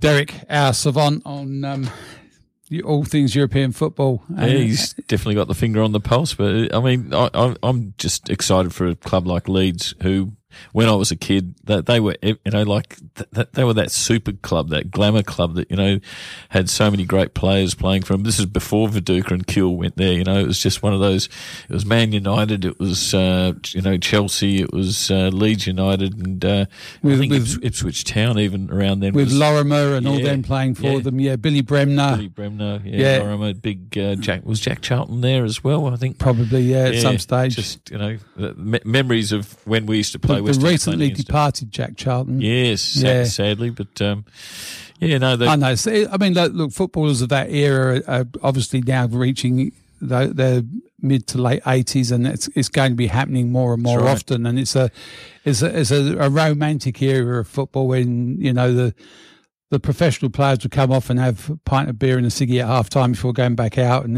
the world's changed a lot. Yeah, a lot of those guys had other jobs, and they didn't make the sort of money that's available now, and probably they should have done. But they like we always say, our times were we played for the love of the game. That was it. It wasn't about making money. Now it's a business. It's good luck to them, but I still look at it and I go, it's like when I saw that story about Mane from Liverpool, who said, how many sports cars can I have? How many latest model mobile phones? How many houses can I have? Yeah. I'd rather put that money back into schools, education. But that's what he's doing. He's in his own country. Yeah. He's built a hospital. He's built a school. He's built a football academy. So people like him are the people that I consider to be the great people who are earning disgusting amounts, but actually putting it to good use. And it's quite interesting when you hear their histories and what they've been through and the deprivation that they've had and what they've had to struggle through to get where they are. Drogba did the same with the Ivory Coast. He went back and built schools and all that sort. So when you see that gives you that inner warmth, inner glow, because people are putting back into their communities. And it's quite interesting. I was at training last night with our boys, and one of our youngsters who plays in the first team he's talking about his experiences in a refugee camp. Yep. And the lads around, when he was telling this story, just couldn't believe what he'd been through. It was only a very small insight into part of his life, and you just... Yep. You think how lucky we are in this country. Mate, honestly, and to be honest, I think getting more of those stories out in our football community, letting people come out and express where they've come from and how much they love and respect the freedoms they got here. All these kids who have been brought up here will then realise how privileged they are and how fortunate they are to have been born in this country. And it's only when you hear other people's hardship that you realise that not to take it for granted what we have here. No, absolutely. I think when you've been through some of those things, you get a real appreciation of what's going on around you. Yep. And there's no shortage of, the impact that the migrant communities have had in our football game, from, the African continent to the European continent to the Asian continent.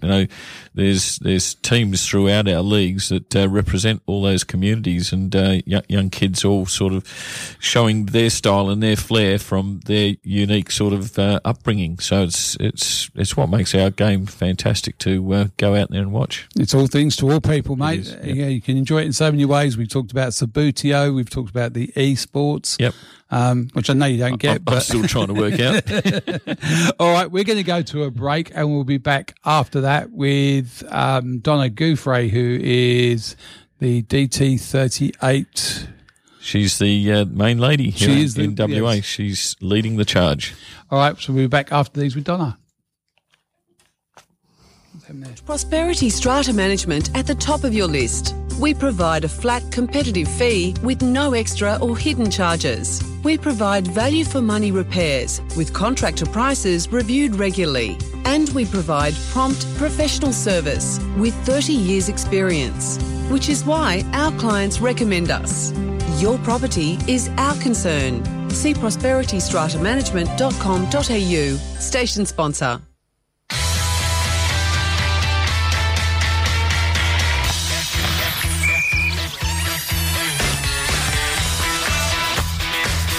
West Coast Futsal accommodates for players of all skill levels and ages.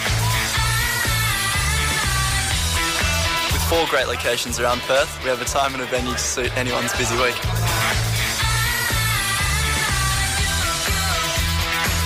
From social men's, women's or mixed games to A-grade competition, we've got you covered. Games are played night and day, indoor and outdoor, all year round.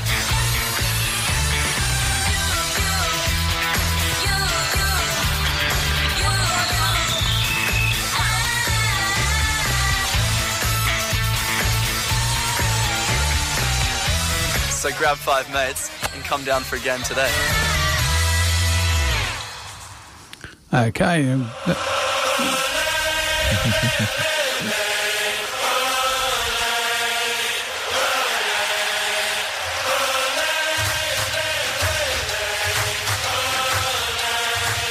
Hi, I'm Peter Skeeler. The world is a little different to us all right now. We may be learning to play football with our mates online, keeping in touch by FaceTime, and watching classic matches on Share TV. One thing that won't change is being able to listen to the World Football program on Radio Fremantle. Your World Football team are here every Saturday from 10 a.m. to 12 noon. We appreciate your support, and stay safe, Australia. We're all in this together.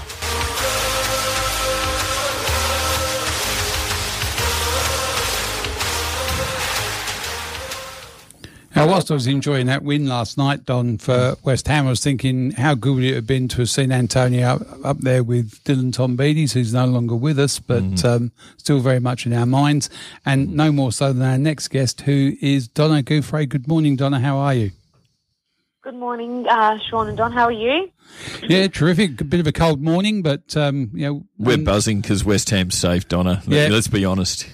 Okay. That's a good thing. That's a good thing. Yeah, I can imagine. Last thing we want to see is our great club go down, and the boys have done very well. And as they keep doing, the club's a massive supporter of the DT38 Foundation and so many things that they've done in respect of helping with fundraisers and events and stuff. What's been happening during the COVID-19 period, Donna? Has there been any activities that we can let listeners know about, or upcoming activities? Well, as you can imagine, both here in the UK, obviously the UK more so was impacted quite dramatically over there. So everything was put on a big halt, and over here as well.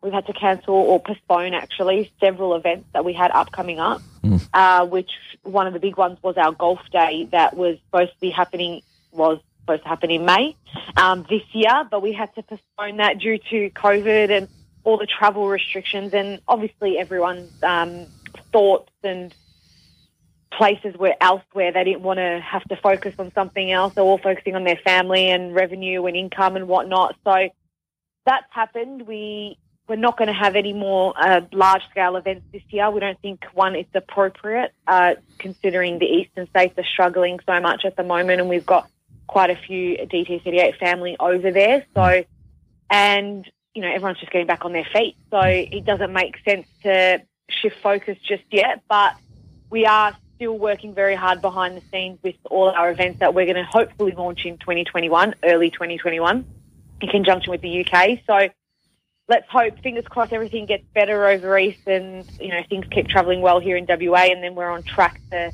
you know, have our golf day, which was going to be Celebrity Golf Day, hosted by Simon Hill and Daniel Garb. And, you know, we had a range of DT38 ambassadors from over East and in WA that were going to take part of it. So fingers crossed things get better. Now, with merchandise and stuff that we have in the DT38 Call It Shop, where can listeners go online to purchase caps, T-shirts, all the paraphernalia that we have to promote the DT38 Foundation? Yeah, absolutely. If you just jump on our website or any of our social media platforms, so dt38.org, we've got a really amazing hoodie that we launched at the start of last year.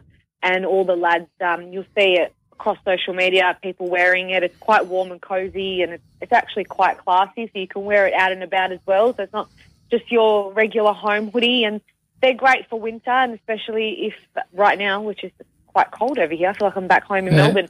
So it keeps you quite warm. So we have a range. You know, we've got caps, we've got gym attire, you know, the singlets, we've got your hoodies, we've got everything, and you can just jump online. And I want to have a chat to Taylor, who manages most of our merchandise looks, and hopefully we can get a beanie if the A-League is looking to change their fixtures to be a winter sport next year. Yeah. It'd be great to have a beanie over here in Australia, because we love them and we can wear them on cold nights while we're out there watching the football and having a pint or going to watch the Glory. So, I want to have a chat to him about that, because I think beanies are great and you see them in the EPL and whatnot, and everyone, you know, is wearing them. So, yeah. But also, most of the state leagues and NPLs play during the winter anyway, and that's where the majority of people are. I mean, I'm going to take a beanie with me to the game I've got today.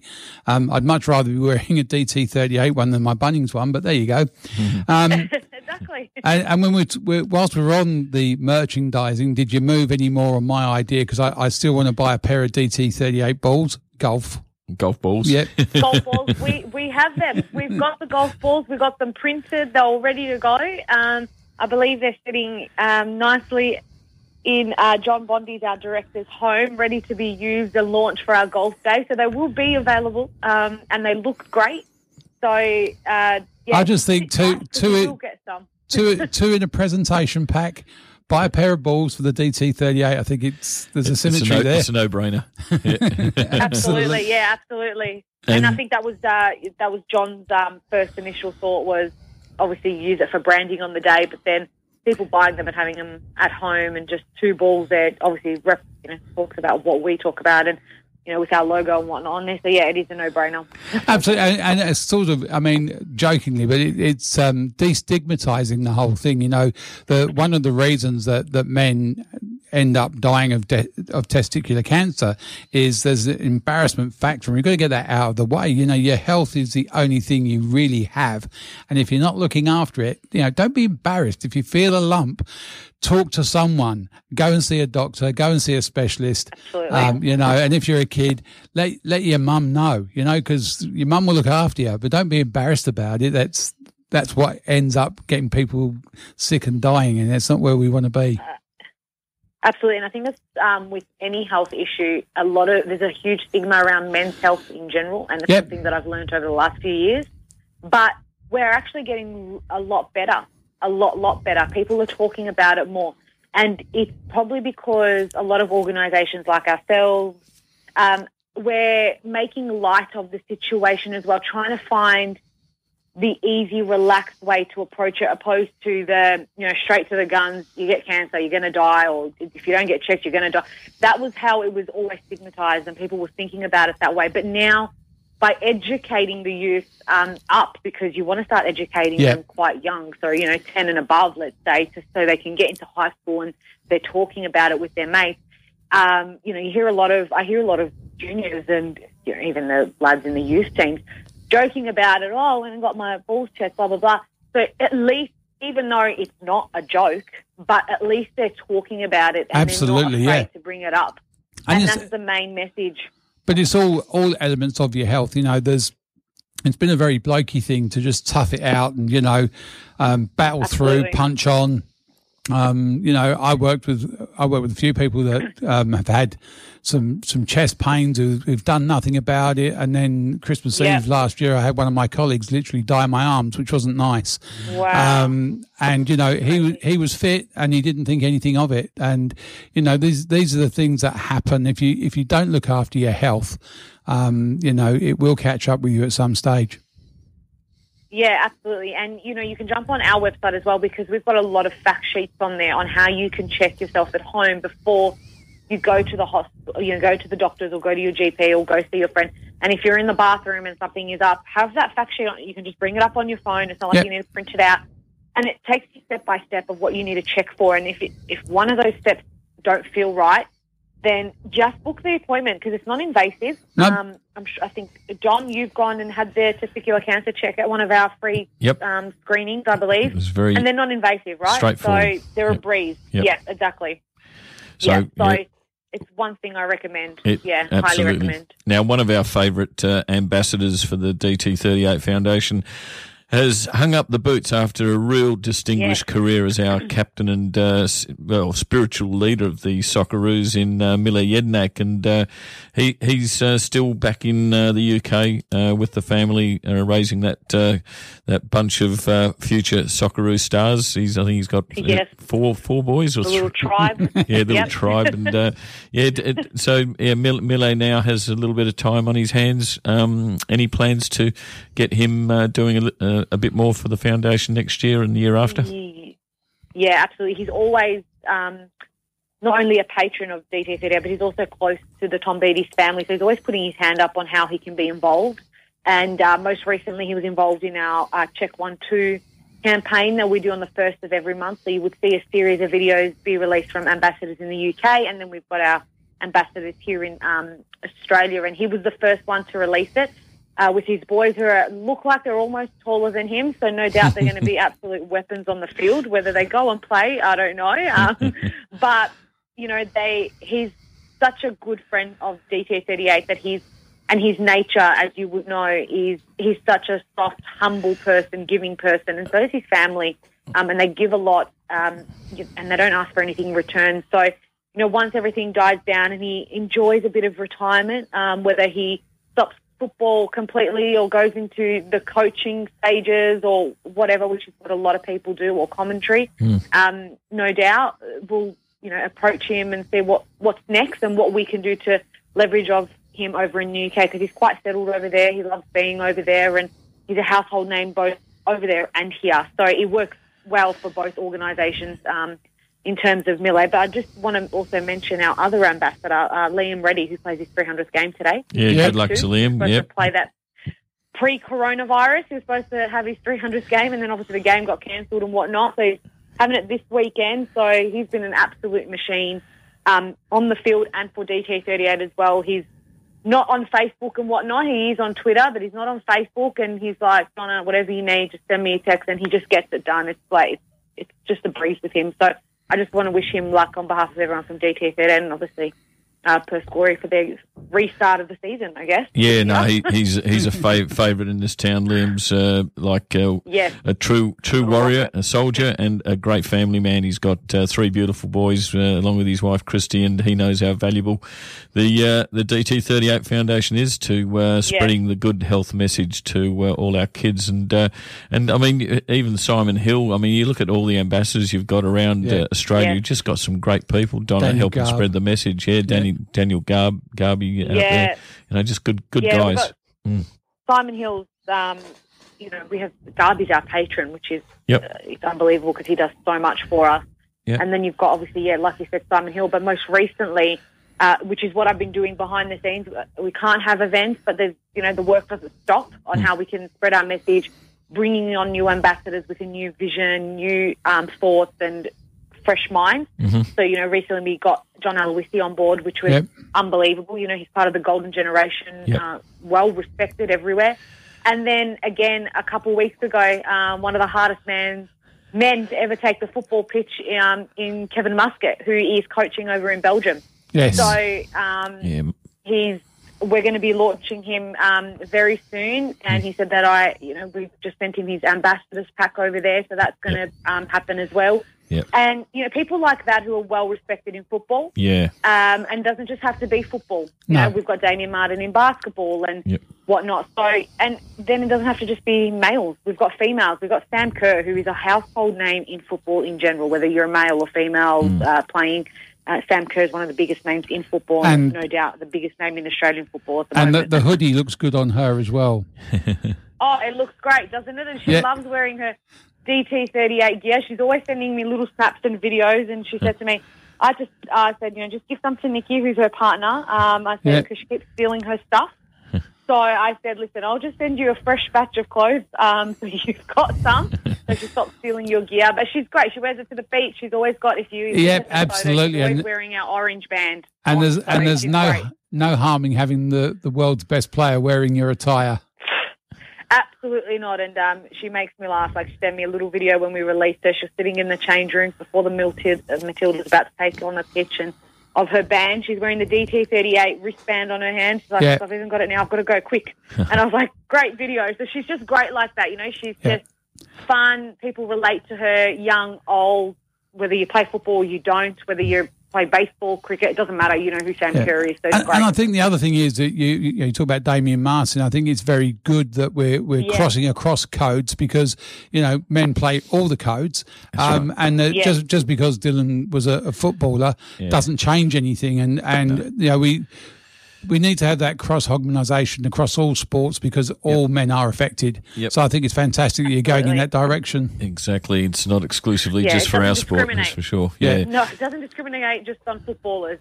And even if you don't play a sport, it doesn't matter whether you're an artist, musician, it doesn't matter, and they're the avenues we're going to be going down. It doesn't matter what you do for a living. If you're a male, it's not going to discriminate against you. If you've got balls, it's not going to discriminate. Absolutely. And exactly. The initiatives that you've had here with our governing body and having Alex Navatsas on the DT38 panel as a board member, I mean, that's got to help spread the message through our clubland as well, Donna.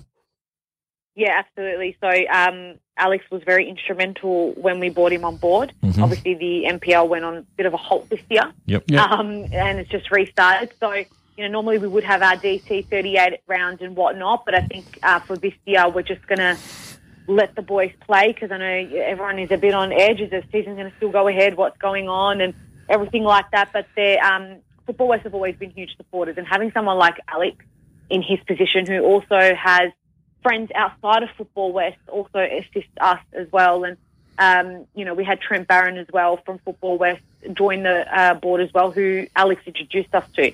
Again, he was so instrumental in so much last season. So people like that are great. And we even have that in Victoria, which even it's even bigger over there, football, the NPL over there, and the likes of Peter Philopoulos behind us, and our Victorian club over there that's got DT38 on all their strips is the whole Northern Falcons team. They're having them all on their shorts. The DT38 logo, unfortunately, the season's been cancelled over there now. They've called it off. Wow. Because of the COVID-19. But even that, just something like that, the Eastern States knocking on our door going, hey, how can we help? Yes. Well, that's something great. So simple. Yeah. Now, over the COVID season, there's been some developments in your own household. You're bringing your own little boy into the world. Number 2 coming up. A number 2, another little boy, and everyone's like, "Oh, you're almost at a soccer team." I'm like, "I don't think so. Ain't gonna happen." But another little man coming into the world in November, which is fantastic. A little buddy for Massimo, a little boy who turns 3 this year, which is crazy. Beautiful. So he'll have his own little best friend. Yeah, so it's great. Adding to the family. I mean, there's not much to do during COVID, so we thought, let's have a baby. And I thought. That's a good way to go. That's a bit of forward planning. I think a lot of people are. There's so many people that are pregnant at the moment, and every second person I speak to is, "Oh, yeah, my wife gets pregnant," or a couple of footballers are like, "Well, we had no A-League, so we may as well just have a family, or add on." The COVID birth boom, we'll call it. No, they're going to be. No, they'll exactly. they will be coronials. Coronials. Coronal, yeah, they can have their own little Gen Y name. Yeah, exactly. Look, congratulations to you and the rest of the family. I think it's fantastic. As long as you bring this one up to be the Glory fan, that's fine. This one is not. We have made a deal. The deal was at the start with my husband, who's obviously, as you know, a huge Perth Glory supporter. Yeah. The firstborn would be whatever, Glory, Newcastle, that's all his little league over there. Yeah. And now this little bub on the way is a Victory supporter, and he's like, but I can still take him to Glory games, right? I'm like, you can, but he's not allowed to wear any Glory gear. I don't know. You're a tough mum, you are. Just one each in his household. So not even born yet, and he's been punished. I don't know. It's a tough gig being living in the Guiffre household. Yeah, no, these mixed marriages never work out, you know. Look, he may not even like football. He may just be like, you know what? Hush your mouth, woman.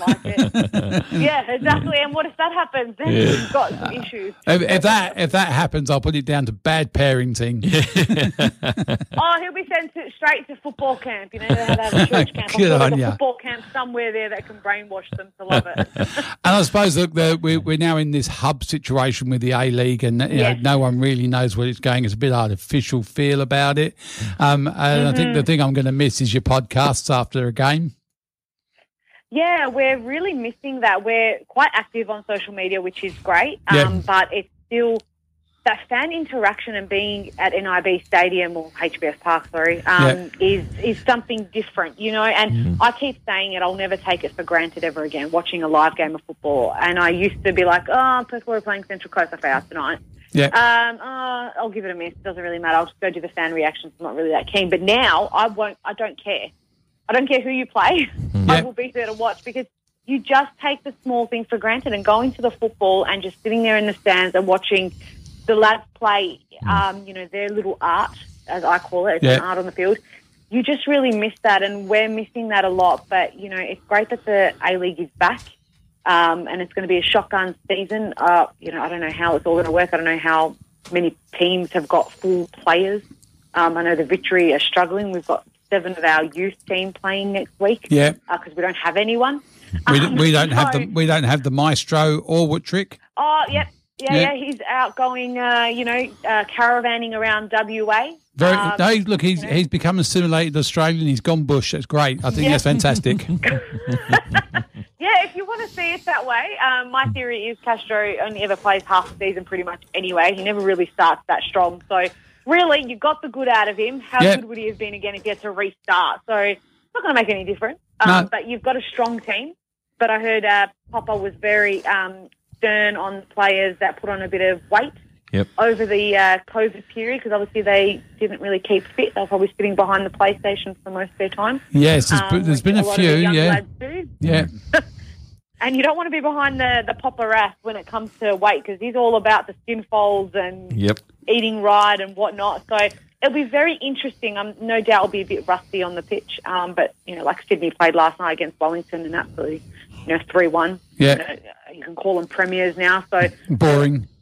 I could call them boring as well. Just keep winning. Yeah. Yeah. So it'll be very good. It's good to have football back. Absolutely. And I think when you look at what happened at Optus Stadium over the last week and what they're talking about this weekend, people are still reticent to be in big crowds, and that's going to be a problem going forward, particularly for the A-League, social distancing and people's confidence, particularly after what's happened in Melbourne. So it'd be interesting to see your family from Melbourne all safe and sound. Yeah, everyone's safe. Everyone's a bit bored. As you can imagine, because I'd rather be bored than ill. Stage 4. Stage 4 lockdown, and they're like, "Oh, can we just come there?" I'm like, "No, sorry, Mum, they're not letting any Victorians in. We're not letting you in." But boredom is safety, and that's what you need to do. So that's all that matters, exactly. And I said, just stay out of those damn hot spots. But in Victoria, the population is double what we've got here anyway. So They're just doing what they have to do, and unfortunately, they're not. There's a lot of idiots out there in the world, and they're not really listening. Some of them. So I think they said they've issued over $540,000 worth of fines for people breaching COVID. And I'm going. I mean, if you really want your KFC order, then Uber Eats. Just get it at home. Exactly. Just exactly what it's there for. Play by the rules. All right, Donna, thank you very much for being on. Best of luck with thank you for having us, guys. DT38 stuff. It's very much in our minds. Exactly. Hopefully everything goes well with Bub and the family will be complete. The growing Guifre family. So, pass on best wishes to everyone at DT38 from our station and our listeners. Always out there to support. Thank you so much, guys, for always having us on. You're welcome. Cheers, Donna. Take care. Bye. Bye. Donna Guifre, DT38. Yep, representing it really well. Absolutely. All right, Don, the end of another show. Thank you very much for being on. I'm off to Grindleford Reserve to watch a game of football. Why wouldn't you be? I'm off to Kingsway Olympic to watch another game of football. So I'm going to have a big feed. I reckon the Italian pasta should be on the menu down at Grindleford. So absolutely, it will be. Plate of pasta, and you can grab I'm sure Stevie Nelkovsky will have a lamb on a spit or something down at Kingsway. Kingsway very, very well in that regard. It's a great catering facility. So, well done to everybody. Yeah. Get out to a local game today or tomorrow if you can. Thank you for listening. We'll be back I'll be back in 2 weeks. Penny will be back next week. Thank you for listening.